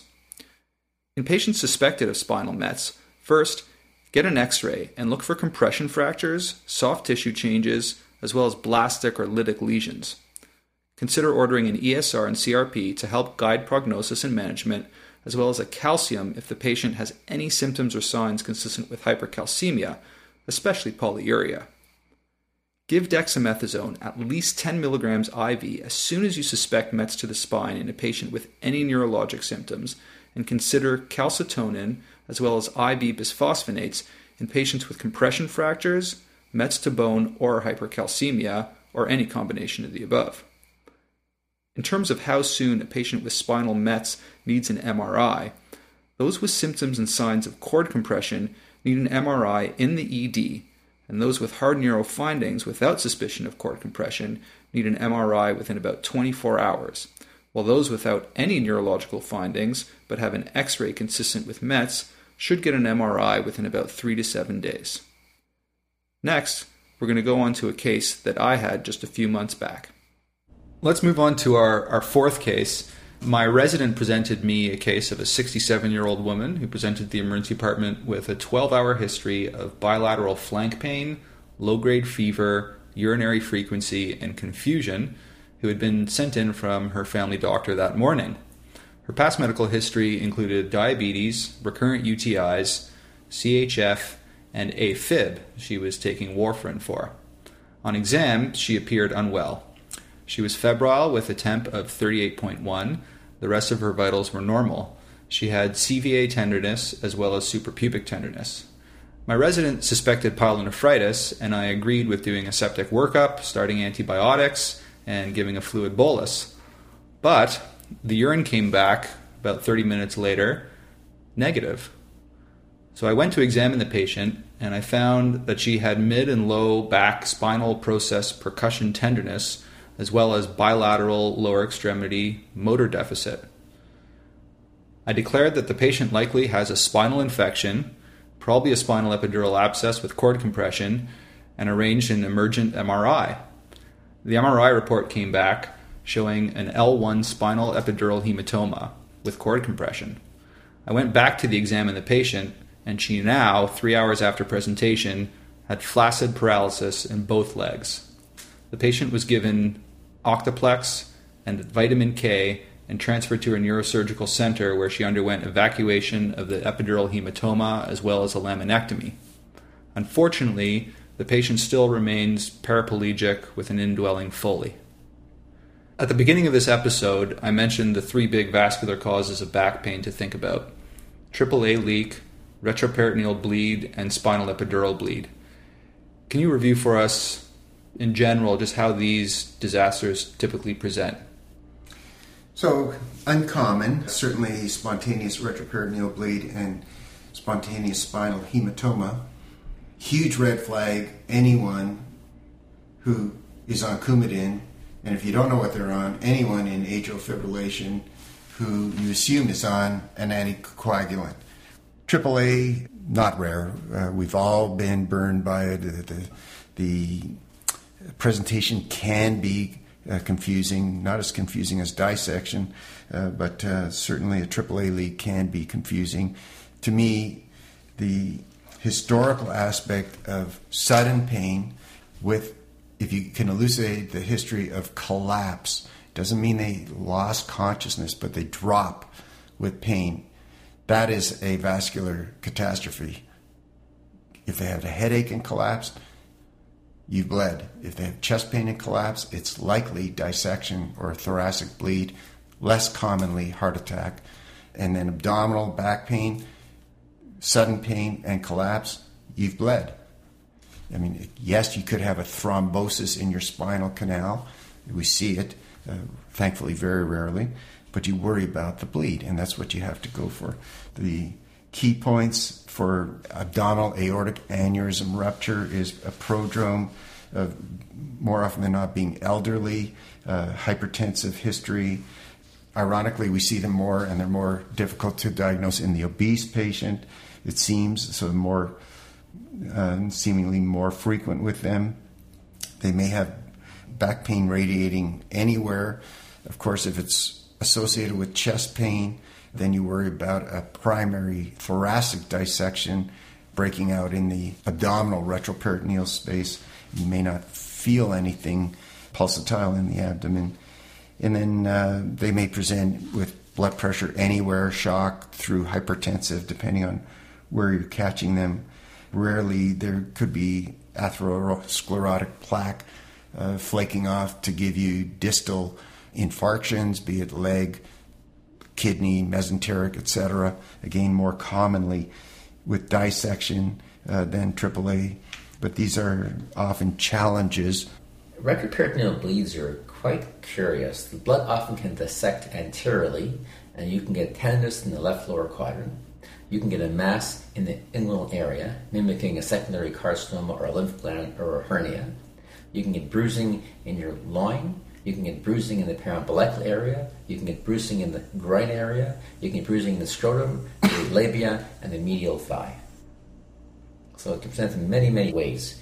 You can get pressure on your femoral nerve. As a consequence of that, hypoesthesia or femoral neuropathies or slight pain on flexion is a typical feature of a retroperitoneal bleed.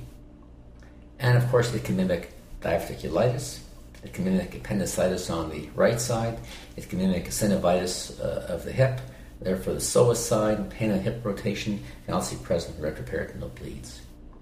But of course, the best hint is being on an anticoagulant. You have to remember that the patients who take aspirin and clopidogrel or aspirin and antiplatelet agents bleed almost as much as people on warfarin. So aspirin alone might not be a major risk factor, but the combined dual antiplatelet therapy is a major risk factor for retroperitoneal bleeds, and in alcoholics who fall. So it's a major issue, actually, in those high-risk patients. When we talked about red flags for epidural abscess, red flags for back pain, well, there are red flags for retroperitoneal bleeds. It's the alcoholic, the falling person, the person on antiplatelet agents, and the person on warfarin. I happen to work in a hemophiliac center, so in addition to everything Walter says, it's almost like candy and vitamins. Everyone is either on an anticoagulant now, being sustained for their primary disease and or antiplatelets, but we see the hemophiliac who come in. Sometimes it's clear that they've had a spontaneous retroperitoneal bleed, but several instances over the last few years where they've been elsewhere presenting with hip pain and had imaging of the hip and given even anti-inflammatories for the hip problem, and they present to us shocky, which is pretty much a giveaway that it's not a hip problem. But when we go back, some of the imaging is, in particular, the CT scans, because this patient can't walk in the initial presentation. Their hip is killing them. They have hip signs that Walter alluded to, and we know, and maybe minor trauma, so the plain x-ray may be normal, but the conscientious primary doc does a CT and there's no pathology in the hip.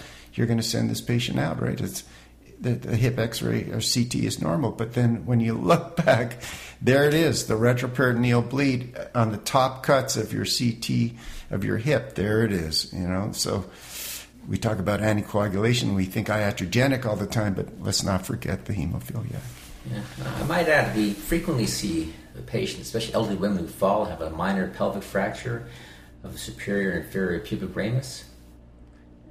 Before you send that patient home with a walker and home care, just remember these patients who have a small pelvic fracture can currently have a major pelvic bleed or retroperitoneal bleeding as well.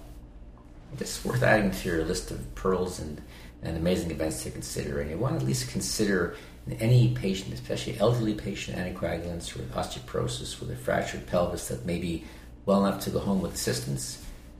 Just at least examine the abdomen and the back and consider the possibility of retroperitoneal bleeding and so forth. It's not that rare, and we're all going to miss a case or two in our career at least. Wow, that was packed with a serious number of pearls. All right. So we've talked about all the nasty, horrible, some not so uncommon, some quite uncommon causes of low back pain.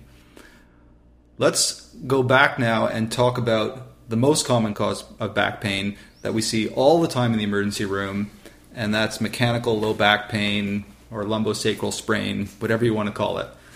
Let's say you've got a patient that you've ruled out all these other serious causes that we've talked about in the episode, and you've come to the conclusion that the patient has suffered from a lumbosacral sprain.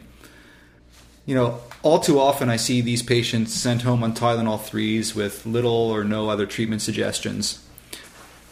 Dr. Himmel, how do you treat these patients with lumbosacral sprain in the ED, and what instructions do you give them when you send them home? So first, I give them general advice. Now, if you read the old literature, the advice might have been that in a week or 2 weeks, odds are you'll be fine. And I think that's increasingly not true. Not sure what the reasons are. Maybe we're less fit, more obese, who knows what it is. I tell patients with mechanical back pain, lumbosacral spine, that there's no evidence of a serious problem. Odds are you're going to have a lot of pain for 2 or 3 or 4 days, and it's slowly going to get better over the next 2, 3, 4, 5, 6 weeks. Now, how about treatment? Well, there's been Cochrane reviews and there's been research, and I'm going to summarize it very quickly. Do anti-inflammatories help? Absolutely. NSAIDs are definitely helpful, but remember, as safe as you might think they are when you're 30 or 40 years of age, if you're diabetic or more than 50 or 60, they have been associated with ulcers, reflux, hypertension, renal insufficiency, constipation, upper GI bleeding, lower GI bleeding. And if you're on aspirin for atherosclerotic heart disease, and you give them an NSAID in addition to that, the risk for bleeding can go up 2, 3, 4-fold. So NSAIDs are effective, but they have problems. Now, is Tylenol as effective as NSAIDs? I cannot be dogmatic about this. Some studies say yes, and some studies say no. But Tylenol certainly is a reasonable starting point for people with mild to moderate pain. Do I give them NSAIDs or Tylenol alone? No. How about narcotics? Now, there's a big problem with narcotics. Are narcotics helpful? Absolutely. Do we worry about drug seekers and side effects? Absolutely. But frankly, if someone's in severe pain, I think most of us know Advil or naproxen or Tylenol is not going to be sufficient. So what are you going to use? Well, Tylenol 3 is an option. Now, we know 1 person in 10 has no cytochrome 2D6, so 1 person in 10, Tylenol with codeine is useless. We know 1 person in 10 has lost cytochrome 2D6. For them, Tylenol 3 is fantastic. And you get the rest in between. I ask patients, what have you taken for pain in the past? Have you used Tylenol 3? How effective is it? You've got to be very individualistic in your treatment. If the patient says, I've used it, it's helpful, it's reasonably effective, I will give them Tylenol number 3 or Tylenol number 2 and discuss the side effects, and I tell all of them to get on laxatives immediately. Whether you want to use lactulose, or whether you want to use Senecot, it's up to you. I tell them not to wait till they're constipated. I said, I want you to take these laxatives or all bran cereal immediately, and you've got to have 1 bowel movement every day or 2. And the reason is, if they're going to day 3 or 4 and get badly constipated, they're really going to have back pain like you wouldn't believe. And I detest this impact in patients. Do I like Percocet? Percocet, Oxycet is a fantastic painkiller, but you've got to be very individualistic in its use. Some people can take 2 Percocet and feel great and have pain relief. Some will take 1 and be unconscious for 2 days. Some will take 1 pill and vomit their guts out. You've got to ask them about their experience with painkillers, and I actually consider keeping them in an apartment for an hour or 2 after I give them a Percocet to see what effect it's going to have. So narcotics have a role. I know all the problems, but I would never say I do not use narcotics for back pain. A lot of the recommendations say as briefly as possible, but the fact of it is they have a role and they're very effective. How about heat or cold? Traditionally, I told people that for acute muscle pain, where you wanted pain control, you use ice and heat to encourage movement later. I was absolutely shocked and stunned when I viewed the Cochrane reviews, which said consistently cold was of negligible value, heat was shown to be beneficial right off the bat. There's some benefit to heat. So I may have to consider changing what I've recommended. How about massage? I'm not sure what Swedish massage is, but according to Cochrane reviews, Swedish massage was shown to be effective in relieving pain. How about chiropractors? I do tell patients with acute sciatic pain when worried about neurological impingement to avoid chiropractic manipulation for the first week or 2 until they're reassessed by their doctor. Chiropractic manipulation has been shown to be as effective as aspirin or Tylenol, but not more effective. So I let them decide about that. So you've got to individualize, and some people find those things effective. Acupuncture, very questionable. We know quite a bit about bed rest, and I'll tell you about a few studies I read. There was a study about 20 years ago in the English Journal of Medicine comparing 7 days of bed rest to 2 days of bed rest. And they clearly showed that 7 days of compulsory bed rest was way worse than 2 days of bed rest. So advising prolonged bed rest. And bed rest to them meant staying in bed other than to go to the bathroom is harmful for back pain. On the other hand, there was a study in the U.S. Army which looked at recruits who had lower back pain, almost certainly lumbosacral strain, and they compared forced activity with rest. Forced activity impaired healing. So the advice should not be that I don't want you to stay in bed or rest. The advice is rest as little as you possibly have to get some relief. The first day is reasonable to lie down. Try to get up every couple hours and walk around and do a bit of walking. So rest as necessary, activity as tolerated, encourage increasing activity. But to be dogmatic and say you can't stay in bed, I think it's unfair, unrealistic. People will often require an hour or 2 of rest in the middle of the day to deal with their pain. And we do know people with fast joint problems and disc problems do get some relief. So brief rest as briefly as possible, being as active as possible. Excessive early exercise has been shown to be harmful. At halftime, we were chuckling about all three of us here have suffered significant low back pain with affecting our lifestyle, some of us permanently. And so it's so common, but to get these people the essential knowledge of what's going on, I take the time. And I don't take the time in a busy emergency department for a lot of things, but I think it's very important to get these people to understand what's going on and to be very cautious with any aggravating movement, especially if they're non-narcotics and they have to bear down for a bowel movement. It's like you're just going to set yourself back weeks. So that's the one spectrum. At the other spectrum is the patient who's got ongoing recalcitrant, recurrent lumbosacral pain where we're not worried about a red flag, where they're maxed out on every modality of therapy that Dr. Himmel alluded to. And what's bugging them a lot is their radicular pain. So they're not a surgical candidate at this point. And I find going to a neuronal stabilizing agent for their radicular pain might tide them over and get them through this crisis. So we're talking about gabapentin, pregabalin, trade name Lyrica, costly, some side effects, but you might even consider simple things like tricyclic antidepressants, small doses. You don't want to get them into an anticholinergic crisis. Gradated increase in nighttime nortriptyline can get them through this crisis. So there's something that I pull out in these circumstances. You know, after that, some people have muscle relaxants. I read literature on that. I was quite surprised, actually. First of all, there's two kinds of muscle relaxants. There's the pretend ones known as Valium, Ativan, and benzos.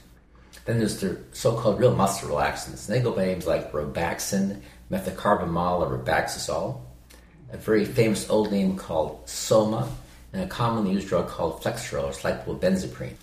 And the reviews shocked me. They're actually as effective as NSAIDs and Tylenol. But the reviews pointed out they are chock full of side effects. So some people combine Robaxin or Flexeril with an analgesic and an NSAID. Now, these have never been compared to each other, and they've never been compared in combination. Individually, they're all effective. So my personal take has been, I tend to stay away from muscle relaxants because I'm worried about side effects, and I tend to like using, frankly, narcotics because I think they're effective. If you're an anti-narcotic doctor, you're going to use more Flexeril. But remember, the side effects in those drugs are amazing. As far as radicular pain goes, there have been studies which clearly show that one of the few areas of lower back pain, mechanical lower back pain, where steroids are helpful is radicular pain, but not oral steroids. Oral steroids have no role in the treatment of mechanical back pain or radicular pain. Intramuscular steroids have been shown to be of no benefit in radicular or muscular pain. So there are some people who give them, prednisone decreasing doses, IM dexamethasone, IM solumedrol, zero role in musculoskeletal back pain. One thing which has been shown to be helpful are epidural steroids, and that's really for a primary care provider to arrange at a later date. The thing I want to say is the combination of a narcotic and a benzo is a ticket for a disaster. I would seriously consider suggesting that you never prescribe a benzo and a narcotic to a patient who's leaving Emerge. I hate to be dogmatic, it's just a risky thing to do. That being said, I have occasionally used a single benzo in Emerge and a narcotic because I couldn't get the person home and they were screaming in pain. But to give someone a prescription for a benzo and a narcotic is a trigger for impending danger.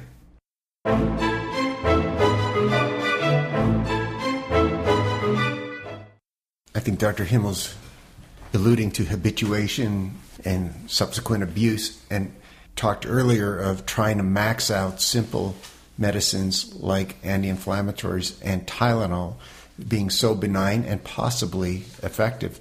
So I tend to think twice about ordering Tylenol 3 in a patient who needs more than simple analgesic, and I go to Tylenol or acetaminophen with codeine 8 milligrams, so-called Tylenol number 1 in Canada. It's over the counter. It's dirt cheap. It'll give you the same codeine. 3 of the pills will give you the same amount of codeine as one Tylenol 3, but it's going to give you 3 times the amount of Tylenol. So again, thinking simplistically and seeing so much habituation where I work. And I ask these people, how did you get there? Like, where did you start? And some may confess to being teenagers and experimenting with drugs, but many of them are good citizens who were placed on heavy narcotics for whatever indication and could not get off them. And I'm very cognizant of that. And to try and prevent that in anyone who presents, then I think twice about maybe simple Tylenol with 8 milligrams of codeine might be enough to hold them without going on to the big guns. Might. If I can give a very different view on that, and this is a tough spot, to adhere to one approach and never veer off that approach is probably not accurate for all patients. There are some patients who probably do need a Percocet or Dilaudid. So what do you do in emerge if you're going to give someone a narcotic like that? Well, if you're the kind of doctor who never does it, I'll respect your decision. I don't belong to that group. I certainly have given patients Percocet and Dilaudid after coming to believe they have severe pain, after becoming convinced that other stuff isn't going to work, and I think they need something for a couple of days. I'm reasonably comfortable giving a brief course. What's a brief course? 2 or 3 days. And I can tell you from reviewing a lot of complaints to CNP by patients that it's not unreasonable, in my opinion. This is purely opinion we're approaching right now, to give a very brief course of 2 or 3 days of a strong narcotic till they see their own doctor. Now, I know what you're all going to say. I haven't got a doctor and I don't know how to deal with those problems. Let me tell you what is risky. Giving someone a 2, 3, 4 week supply of a potent narcotic, I don't think it's a wise idea. One other thing to say. Sending home somebody who needs a wheelchair to get to their car is a very difficult thing to do. And it's difficult for 3 reasons. Number 1, you could be missing a seriously ill person. And number 2, they could injure themselves on the way home. And number 3, how are they going to function at home? Early on you mentioned the trouble with back pain was it's repetitive, it could be boring. And I said, no, my problem with back pain is it terrifies me. If I send somebody home in a wheelchair, I have to make sure they've got tremendous support systems, and most of these patients do not. Now, of course, the thought of calling internal medicine or orthopedics about a patient with back pain gives me an equal amount of terror and discomfort. But as I'm getting older and more conscious in many ways, if I have patients who need a wheelchair to get home, they can't function at home, they get social problems, generally speaking, I'm becoming more aggressive about referring them to medicine or orthopedics. I've got to be a reason to be sure they can function at home and get to the bathroom and get medications and cope. But before I refer them to medicine, I have examined the reflexes, examined their strength, examined their sensation, examined the rectum, and assure myself there's no retention. So if I'm going to refer them to medicine, I've done all that, plus the social history, and I say, this patient has no retention, no significant neurologic findings, no red flags, I'm not worried about Cotter-Quine syndrome, I'm not worried about metastatic disease, but they cannot walk, they have no social supports, and they cannot function at home. So, Walter, I think you're demonstrating being a patient advocate. This was a term that we didn't hear much about early in our career, but as you say, we are getting older and wiser with the aging population that we experience, we can relate to their challenges, and if you have to, you blow the door down, you get this patient cared for properly. Society really respects emergency physicians. Last week, the New England Journal of Medicine published an article about emergency medical care. And the article said that the emergency department is becoming the social net. It's becoming increasingly the area for primary care, particularly those who haven't got physicians, even those who do. And it's becoming a major area for rapid investigations and diagnosis. We have a remarkable job that's incredibly fascinating. And I'm starting to recognize that as far as society is concerned, when the patient comes to the hospital, the emergency doctor can't say, I referred them to medicine or surgery. Society expects the emergency doctor to do all the diagnosing and so forth. Don't think for 1 second, because you refer someone to medicine or you called a neurosurgeon over the phone, that your responsibility is ended. So it's a mixed bag, right? You have increasing respect, increasing responsibility, increasing fascination, increasing responsibility, and that's sort of good and bad. It's sort of good, but we have a lot of responsibility, and these programs, I think, are essential. And also remember, most MRIs you get, most people who think of Cauda-Equina syndrome, most patients you think have epidural abscesses do not. You are going to have a negative investigation again and again and again. And many patients you refer, you're going to get a verbal report back saying this patient doesn't have Cauda-Equina syndrome, this patient hasn't got this and hasn't got that. So I say two things. Number one, don't feel bad about it. You're going to have lots of negatives. There are approximately 2,000 to 3,000, maybe 4,000 aortic dissections in North America per year. You're going to have tons of negatives. Believe me, everyone that's missed is in the newspapers for years. There's only approximately 15,000 to 20,000 ruptured AAAs per year. That's not very many. Our job is to look for the dangerous things and not to miss them. As a consequence of that, we'll have many false negatives. Don't get ejected, and don't get depressed about it, and don't give up. You've got to have lots of false negatives when it comes to these diseases. If you don't do these investigations, and if you don't continue to pursue it, you'll miss the opportunity to diagnose life-threatening and life-changing conditions. You must be prepared to accept negative results.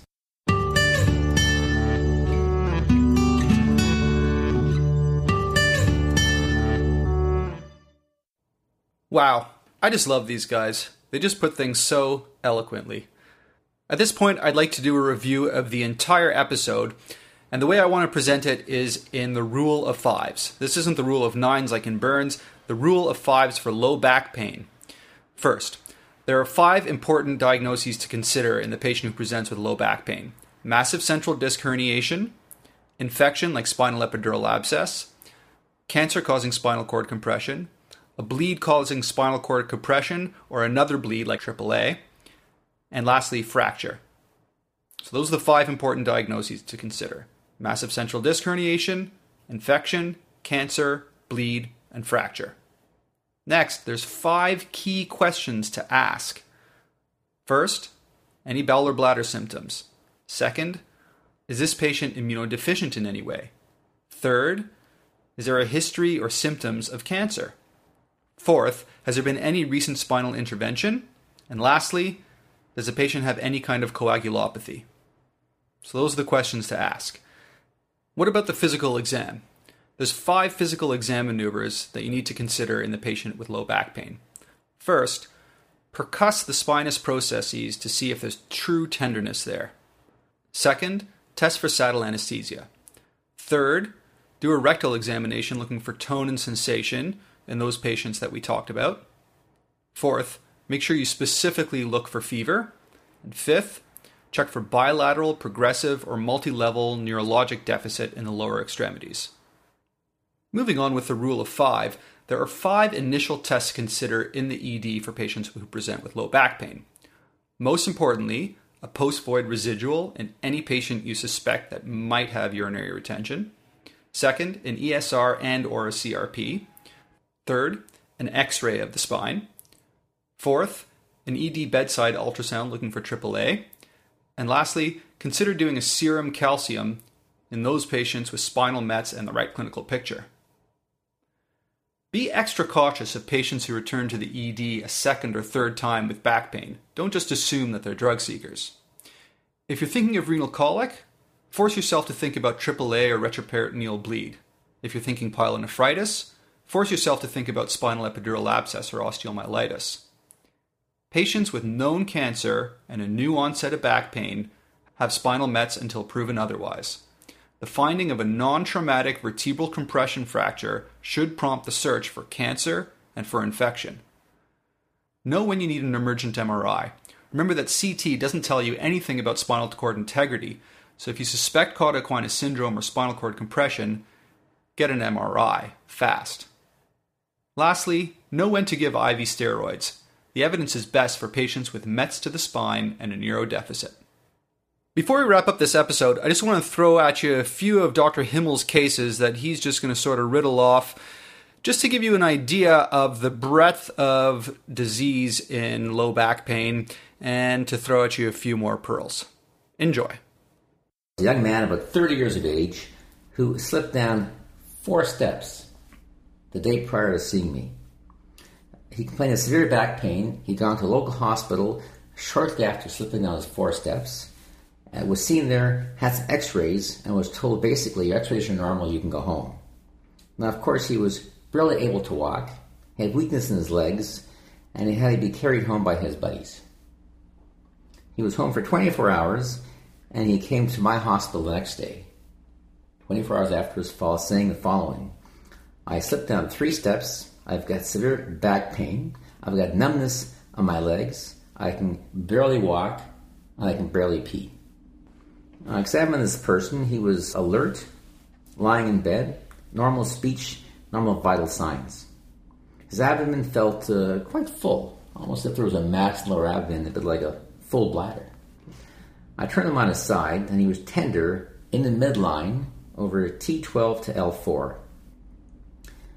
He had decreased sensation in the area supplied by T11 to L3, lower abdomen, upper thigh, inner thigh.